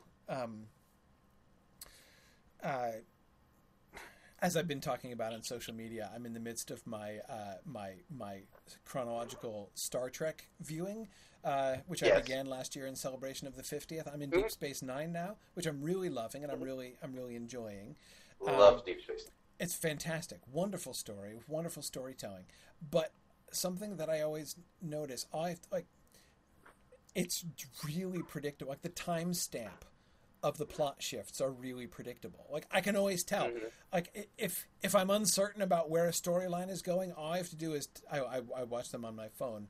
All I have to do is touch my phone screen and see what timestamp we're at, and I'm like, oh, okay, this isn't actually the climax. I thought this might be the climax, but this isn't obviously the climax. We still have a twist to come, and then the climax after this, because there's still 12 minutes left in the episode, whereas the final turn always happens at between 6 and 8 minutes left in the episode. So, and like it works. And I get that as a professor of... I like it. But I get that as a professor of English literature, that seems incredibly formulaic to you. I get it. Well, limiting. Just the idea that that's the. I mean, it works. It's really cool, but it's not the only way to tell stories. You know, it's and I don't. So that's why I am unwilling to concede that that's how things must happen. I agree that it's a formula that works, but it's not the formula that works. And in any case, the difference between rising and falling action. I mean, it's. I don't know. I also feel like this is the fact that this is the culmination of the whole season matters a lot too. If we have 1 hour of falling action at the end of 14 hours of season, proportionally that seems to me sufficiently close to the end to justify yes. it. I get that. Well, also keep in mind that the Thieves' Quarrel is certainly not falling action. It's going to be bigger than anything that's happened pretty much throughout the entire season. I think we're defining those terms differently again, like we were defining climax differently. Falling action, I define as like the direction has been set. The ending is now inevitable. We are on the downward path, but that doesn't mean we've fallen off a cliff, and we're just in midair before we crash and hit the bottom. Yes, once Melkor Melkor's done. Like when he's taken, like the falling action for Melkor begins at the beginning of this episode when he takes out the trees after the darkening of Valinor and that moment when he destroys the Ring of Doom, and that's why I love that scene, because I love the visualizing of that. This is Melkor in open rebellion now. No more messing around. No more spreading rumors. No more, I'm going to try to undermine you. No, I am now like taking up arms against you. I am wrecking your throne, and I am leaving a token of open defiance on your wrecked throne while I have destroyed the trees of Valinor. He's crossed the Rubicon, right? So it's done. Melkor's done. He is Morgoth already. The entire episode is falling action in that sense. That's how I define falling action. Right. It's all falling action for Melkor. Okay. It's all falling action for Feanor after he makes that choice, which I'm totally fine with happening halfway through the episode. There's still lots to happen. Yeah, lots of big, huge, exciting events happen. But we're we've come off the crest and we're going down the track towards there can still be lots of dips and turns and things that happen, but we're gaining momentum towards the ultimate crash at the end. We're still far away from the ultimate crash, but okay. Well, I mean, I understand all this. I'm just saying that the further up you move the withholding the Cimmerils, it's like there's no way around, because as you build throughout the episode, you're building that tension. Okay, because that you have to imagine that somebody's sitting there watching this. Right, I am. But see, again, tension doesn't just come from suspense, from not knowing what's going to happen. Tension comes from anticipation as well. And I agree. But then instead of anticipating Feanor's choice, people are anticipating the point at which they find out that Feanor finds out that the Cimmerils aren't there to begin with. Right. I mean, what if we moved it up? And we compressed the discussion about the Cimmerils, which we've notably, we've stretched it out over a long period, with the implication that there's other things being said that we're just not seeing. Right. Can we go? This is such a long outline, of course, especially for this episode since it's a double episode. Right. Let me kind of map this out and make sure I have my head around so let's just do like a bare summary outline, right? So, and I'm going to focus on part 2. Because part 1 ends with Yavanna trying to save the trees, and the issue, Yavanna has just brought up the Silmarils, right? Right, has asked him for the Silmarils, yes. Right, has just asked him for the Silmarils at the end of part 1. Okay, so part 2, we have we come back to that, and we have him not deciding, right? We have the build up, and Tulkas delivering his line, and Aule delivering his line, and then we cut to I'm just again summarizing the way you have it. Then we cut to Formanos. Darkness comes to Formanos, and Melkor comes through the gate, and then we cut away, and we have Ulmo trying to like hunt down Melkor. We come back to Feanor, and we have him kind of then we have him saying, "No, I won't," and then we have. Well, that happens a little bit further in the way that we have it on here. What we're talking about is moving the refusal of the ultimate refusal. Right here, he's just saying it would kill me if I did. He's not definitely making his decision. Yeah. Right. Then we have, again, more Valar in pursuit. Then we have part 1 of the Thieves' Quarrel. Then we have Sauron, stirrings of stuff in Angband, right, as we're getting ready to receive him. Then we have the denial of the Silmarils. Then they go back. Then they decide to go back to Formanos. We get the second part of the Thieves' Quarrel. I'm skipping a bunch of like Valar talking and pursuing Melkor scenes. Yes. Then we have the finding of Finwë's body. Mm-hmm. And then the 2 crowns. So, okay. I skipped the Thieves' Quarrel part 2, which happens right before that. Okay. Now in this version, we've actually moved up. When we had originally done this, because we were still operating under what we had taken from the previous discussion, we had stretched the point where Feanor refuses to give the Silmarils all the way out into like the final act. It happened right before the final depiction of the Thieves' Quarrel. And then we had the discussion a while back where it turned out we didn't have to have it quite so far back, and we moved it closer to the middle of the second hour to kind of give it like a central place there. If we moved it up, but when we were discussing this, I remember saying I don't think that we could move it up any further than that without running into trouble. Here's my question, though. I mean, Marie was asking if we have him decide earlier on, what do we have the Valar doing between there and the end of the episode? But it's all chasing down Melkor stuff. Right. There's plenty of chasing down Melkor stuff to happen. And by the way, I really liked the whole like semi-deputation of Ulmo, and like the Ulmo Manwë stuff was awesome. I loved the Ulmo Manwë stuff, where Ulmo basically this is the moment where Ulmo is like, I'm going rogue here. Like, I'm going to take it upon myself to, like, keep an eye on Middle-earth and oppose Melkor, and I'm going to be kind of working solo on this, and Manwë acknowledging that, and I love that. Love that stuff. However, the outline as you guys have it now, you have Feanor in the midst of deciding for, like, 45 minutes. Yes. Yes. And like 5 other scenes are going on, and we return to Azelohar, and there's Feanor still going, well,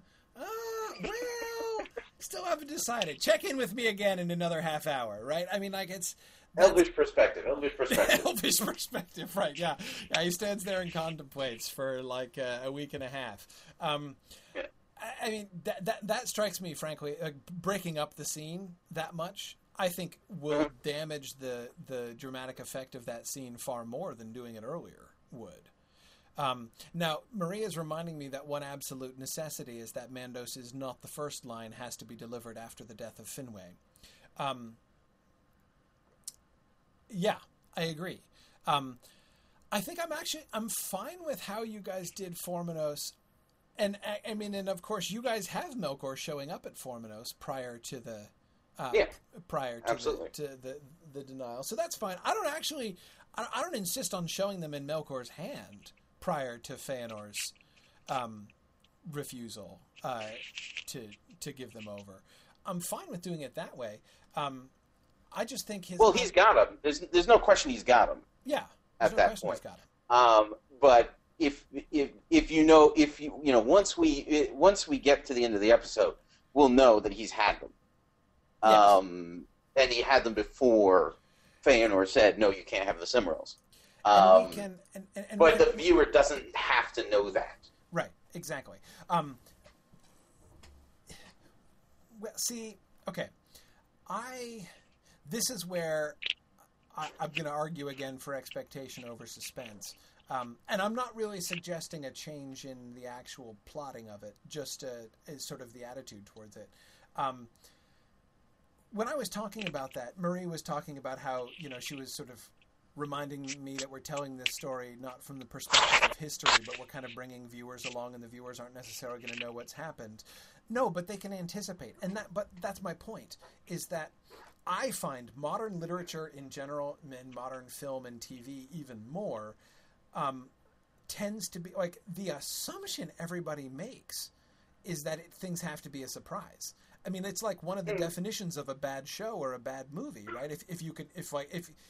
If somebody comes out of a movie and was like, yeah, but from the beginning, I knew just what was going to happen, right? There was no surprise. That's like a really damning thing to say about a film.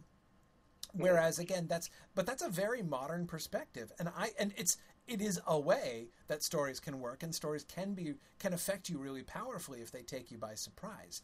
But that's not the only way that stories can affect you powerfully. The modern assumption that no story is worth telling unless you get shocked and surprised along the way is I find it a really pitiful kind of assumption to make.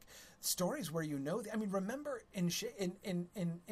back to Shakespeare again. In Elizabethan drama, they would often do a dumb show in advance. Like you get the Cliff's Notes version of the plot first, then they put on the play. Like they make 100% sure that you know exactly what's going to happen in the play, then they do the play. In order to prevent any possibility of surprise or suspense. Now, again, I'm not saying that that's how we do it, but the point is, you can indeed make a story that... So back to the Silmarils. Where this is relevant, no, the viewers don't see Melkor taking the Silmarils, but the viewers know that they have not seen the Silmarils in his hand, but they're going to know, and we want them to know. We want them to know. We want to play on the irony. When we've seen Melkor break in the gates of Formenos, and Finwë vainly standing against him in a way that we know is going to be vain. But think about the double anticipation there, right? The viewers have seen the Formenos scene. They've seen darkness sweep in and Melkor burst open the gates of Formenos, and Finwë bravely but vainly standing in his way. The viewers know. They know for sure Melkor has killed Finwë and he's taken the Silmarils, but they've not seen it, right? So it's not about suspense. It's all about anticipation. And that makes the scene when he then refuses the Silmarils. No, I'm going to keep the Silmarils for myself. Nobody else can have them. The weight of dramatic irony when the viewers know Melkor has already taken them. That is so much more powerful than mere surprise, right? Turns out, guess what? You don't have them after all. When the readers feel the full weight of the irony of his statement at that moment, it's going to be much more powerful. And then Mandos's reference, right? The viewers already know. I mean, again, they didn't see it happen, but they are about 99.9% suspicious that Melkor has killed Finwë. They don't expect Finwë to have survived. And when Mandos says, not the first, like the weight of doom that says, oh my gosh, he is really dead. I knew he was dead and he is really dead, right? That is so much better than just being surprised by a twist. That's so cool. I understand that. I just want to reiterate that my focus isn't necessarily on the surprise. I'm not saying that people should be surprised by the fact, oh no, Melkor's actually had the Silmarils the whole time. I'm just trying to protect the focus of the question: should Feanor give up the Silmarils or not? All right, because if we know already for a fact, which we actually don't, that Right, Melkor has made off with the Cimmerals. Well, no, we technically don't, because it's possible we didn't show the fight between Melkor and Finwë. It's possible that Finwë led them on a merry chase, grabbed the Cimmerals, and took off. I'm telling you, the modern audience who does not know the story is going to be half expecting Finwë to come strolling in all messed up and bruised with the Cimmerals in a bag at the end of this episode. If they're thinking that, then they should feel guilty thinking, because they would know if that did happen, they would be like, that was really hokey and unrealistic. But that's but that's done. That is the thing that's done all the time. That's the surprise twist that people dumb to think it. I don't know. I mean, I feel like it's an insulting the intelligence of our viewers for them to believe that. And what's more, it insults the memory of Finwë to imagine that he sneaked out and led him on a high-speed chase. I get that. See, but Lincoln is pointing out that what if they're hoping against hope? No, exactly. That's part of the thing. That's a good reason not to actually show him being killed in advance. That's what I'm saying, is that people were still going to be holding out hope that he survived, but not real hope. They're going to want to believe, but they're going to know they can't. Yes, I understand. Yeah. But what I'm saying is that helps that helps to take the focus off of, wow, Feanor's being an idiot. He's refusing to give up the Cimmerals. He doesn't even happen to not give up. Sure, exactly. But that's not the point. That's not the point of that scene. It's not the point of the scene in the book. It's not the point of the scene that we should be trying to show here. I agree, but again, why can't we have that happen earlier? So back to looking at the outline again, going back to what you guys have. Where is it? Act 5, right? Yes. We've just ended the first half of the episode with the question, right? Will you give up the Silmarils, right? Mm-hmm. And then we kind of resume there, and I'm fine with delaying it once, right? The first place where you break it, where Tulkas and Aule speak their piece, and he's like, and Aule says, give him time to think. After Aule says, give him time to think, cutting away to the Formenos scene is perfect. So Aule says, give him time to think. Then the viewers go back to Formenos, and we see Melkor come in, and Finwë has got to be awesome, right? I mean, he's got to be standing there, and he's got to be, it's he's not going to, everything about Finwë should be like, you will like break into this house over my dead body, but then we don't actually see the dead body. Which is exactly what's about to happen. Exactly. And it happens. Yes. And again, we don't want it to happen. We're hoping against hope it won't happen, but we know that it happened, really. But we don't show it. So anyway, then we cut away from Finwë standing defiantly in front of the darkness. Whether we have another, you've got an Olmo scene in there, I'm not objecting to that. But when we return to Feanor, he needs to make his choice. Okay, I'm okay with that. Under a certain amount of protest, but yes. Well, but what I still don't understand exactly what we lose by doing that. We lose a certain amount of dramatic value to the choice. It's okay. It's not the end of the world. I'm willing to accept it, and I'm not the boss here. So I don't. And again,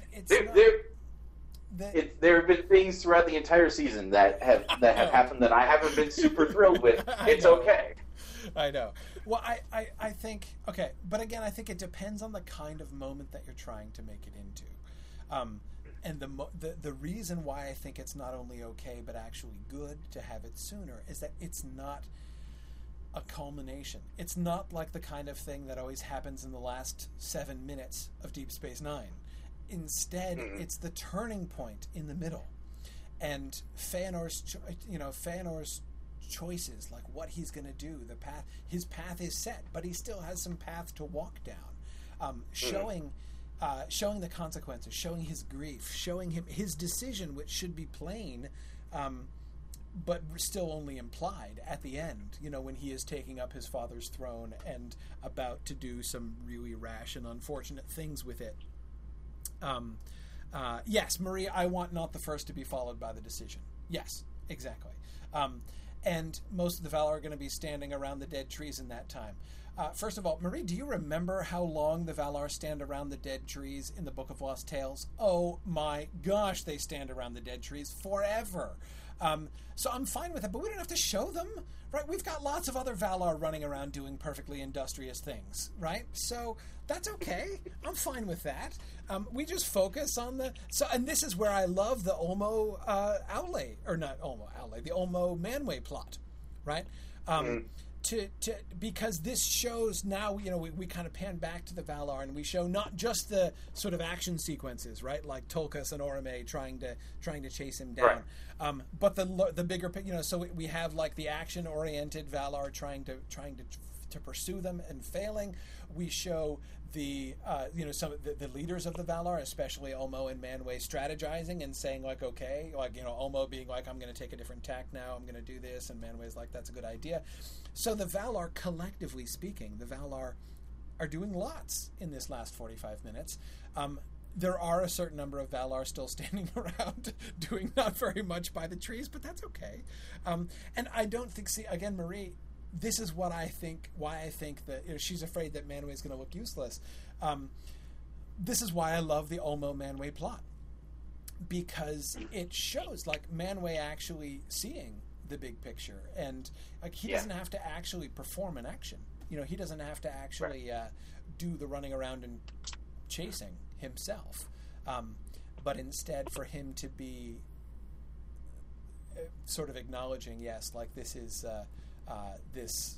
We are now entering the next phase, and him talking to Ulmo about what needs to happen, and showing that Ulmo is not working against Manwë in the things that he's going to be doing. I think that's really neat. So, Tony says Manwë is behaving as a king. Exactly, he's not behaving as a champion. Right. He's behaving as a king, and that's fine. I'm okay with that. I mean, remember, there's the kind of, as far as Manwë is concerned, the kind of elephant in the room in this whole sequence is that letting him out on probation thing didn't pan out too well, did it? Like, kind of looks like the wrong choice in retrospect, right? I mean, if we want anything, I think maybe we need an extra Nienna scene with the Manwë Nienna scene here to kind of address that, maybe.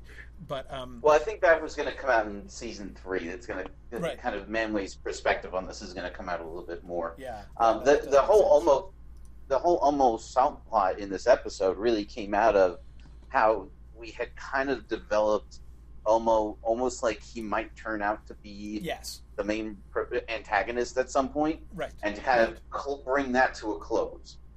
Because if there's one thing I hate, it's bringing up plot lines and then just leaving them to hang there and never addressing them ever again. Yes. Yes. Like the so Battle having of the him, 5 armies. Yes. Right. Yes. Yes. Yes. Or King Kong. He did it in King Kong too. It's very irritating. I don't know why anybody thought that wasn't going to happen again. Anyway. I didn't see King Kong. That's fine. But anyway, sorry, go ahead. If you had seen it, you would know. You would have known right from the start. Anyway, but having Ulmo, and in this action actually creates the Helcaraxa. So when we come back to the Helcaraxa, we're going to know what that is. Loved that. Yeah. And for those who haven't read this, we created this whole other Ulmo subplot that nobody else knows about. If you haven't read that, right? Yeah, and I keep alluding to it, and we haven't summarized it or anything. But yeah, go and read it. It's really cool, and it really emphasizes, of course. I mean, we get the brief reference in the book of why he runs up to the north and everything. Like, why doesn't he just cross the ocean? Is a question that could be asked, right, by a reader. Because Ulmo's there. Because Ulmo's there and having none of it, right? So, but that's not explicitly said.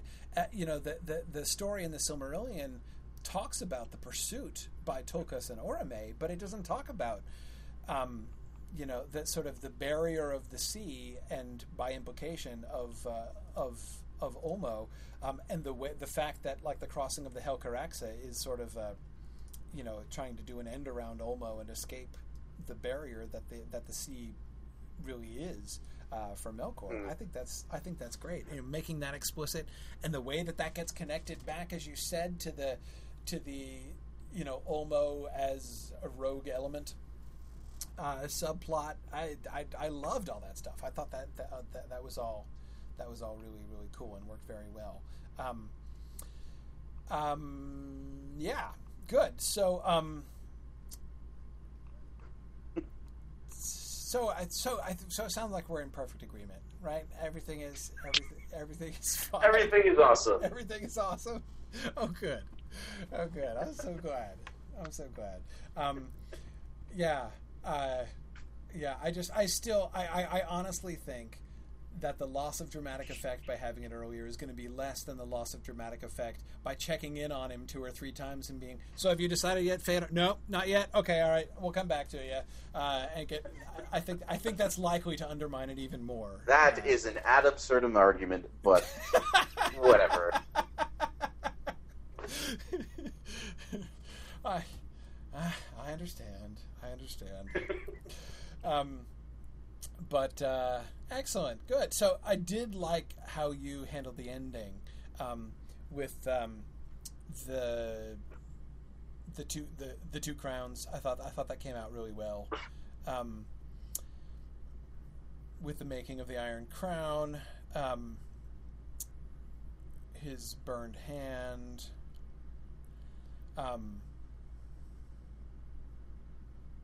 Yeah, the repairing of the crown by Fëanor. So we get the dual crown forging thing going on. Oh wait, I had an idea. I almost forgot. Fëanor remakes the crown, right?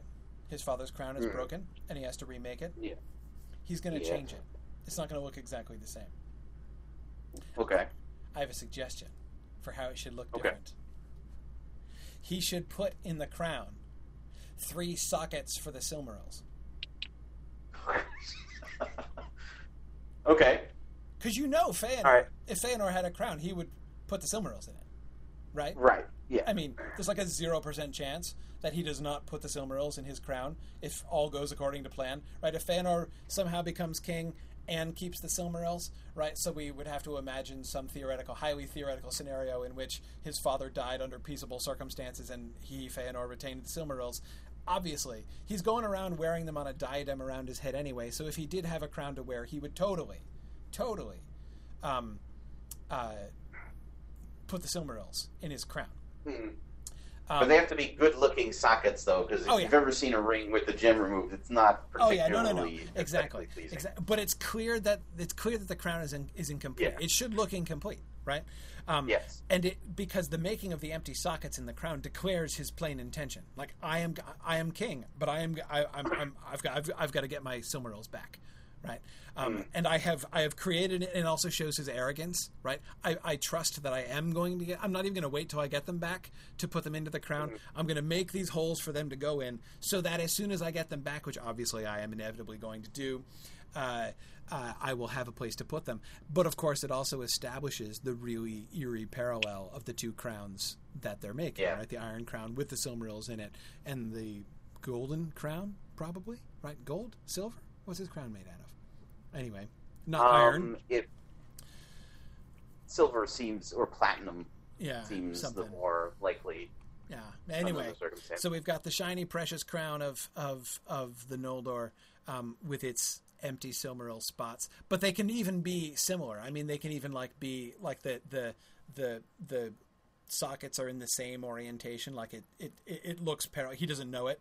Again, more dramatic irony, right? But it looks exactly parallel to the Iron Crown that Melkor has made. Yeah, love that. I love that. I think that's. I think because again, it's clear indication of Fëanor barely needs to give his first kingly State of the Union address before it's pretty clear what his administration is going to be all about, right? Which is returning to Middle Earth to get his Silmarils back. Mike asks, "What I know. I'm sorry. I just made everybody think about current events again. My apologies." Anyway, so Mike asked what the fate of that crown is, and Mike, I think Fëanor is the only one to wear it. I don't think Fingolfin's going to wear that crown with the empty Silmaril holes in it. No way. I think Fingolfin has to get his own crown. It has to be made in such a way then that it would be because either he would have it on his person during the battle in which he fights, Yeah. which seems unlikely, or it has to be fashioned in such a way that he can wear it with a helmet. Yeah, exactly. Actually, that was something Tony Mead was just suggesting, that he could attach the crown to his war helm, because we would already have seen his war helm, right? The helms Right. of the Noldor are kind of a big deal in the text, right? So, Yeah. Tony is saying he could attach the crown to his war helm as well, which indicates his intention to go to war. And the whole crown as part of helm thing is a Tolkienian thing, right? We know this is what the Gondorian crown is like anyway. Yeah. Yeah. Because the idea of somebody just wearing a crown into battle is stupid. Right. Just having a crown. Yeah, exactly. Marie says it can fit As over somebody his helm. who- Yeah, exactly.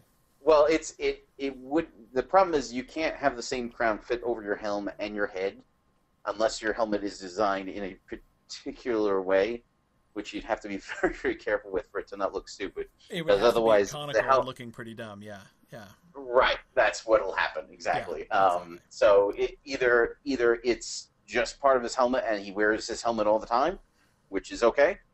Yeah. But then I know actors hate wearing helmets, but Right. too bad. Right. Yeah, Or it has to be almost like torque-like, where it can be kind of stretched right. in a way, Right. where he can unhinge it from the helmet and put it on his head or something like that. I would be fine with him having it permanently attached, like to make it part of a helm. Again, as Tony says, to indicate, like, I am a king, but I am a king at war. Like, I am never going to be just wearing a crown and not battle gear as well. He doesn't have to necessarily know that his helmet needs to have stuff covering his face yet. Right, exactly. And when the presumably he would plan that, when he did get the Silmarils back and won the war, which obviously he's going to do, right, because he's Fëanor, then he would reforge the crown into a peaceful crown Right. again. But yeah. No, I think I like that. I think that would work. And yes, Tony was suggesting this as well, that when he's killed, the Balrogs should take his crown and bring it to Morgoth. I agree. I think Morgoth getting a good laugh over the Silmaril sockets in the crown, I think would be fitting.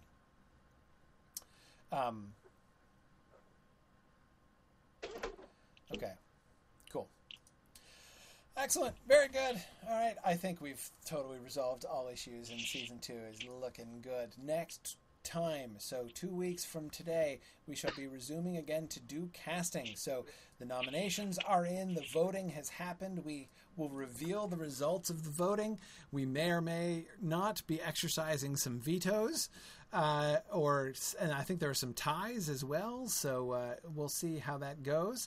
But looking forward to doing casting next time and seeing if we can finally kind of put some faces and looks onto some of these characters that we've been talking about all the way through. So that's going to be that's going to be 2 weeks from now. Where we're headed after this, we'd like to do at least 1 or 2 design episodes afterwards, looking at visuals and music and talking about some of the things that people have come up with. So if you're thinking about doing design, whether it's costume design, thinking about making proposals for sets and locations. Remember, we did some of that last season. I mean, in season 1, we can look at some images if people have ideas of what particular, what some of the particular sites should look like and stuff. So we'll spend some time looking at this kind of post-production stuff as we go through the works that people have come up with. So make sure to be posting in the next. So it'll be 4 weeks until we do that episode. So you still have some time if you haven't finished coming up with stuff. So definitely some time to think about that stuff, and we'll talk about that more next week as well.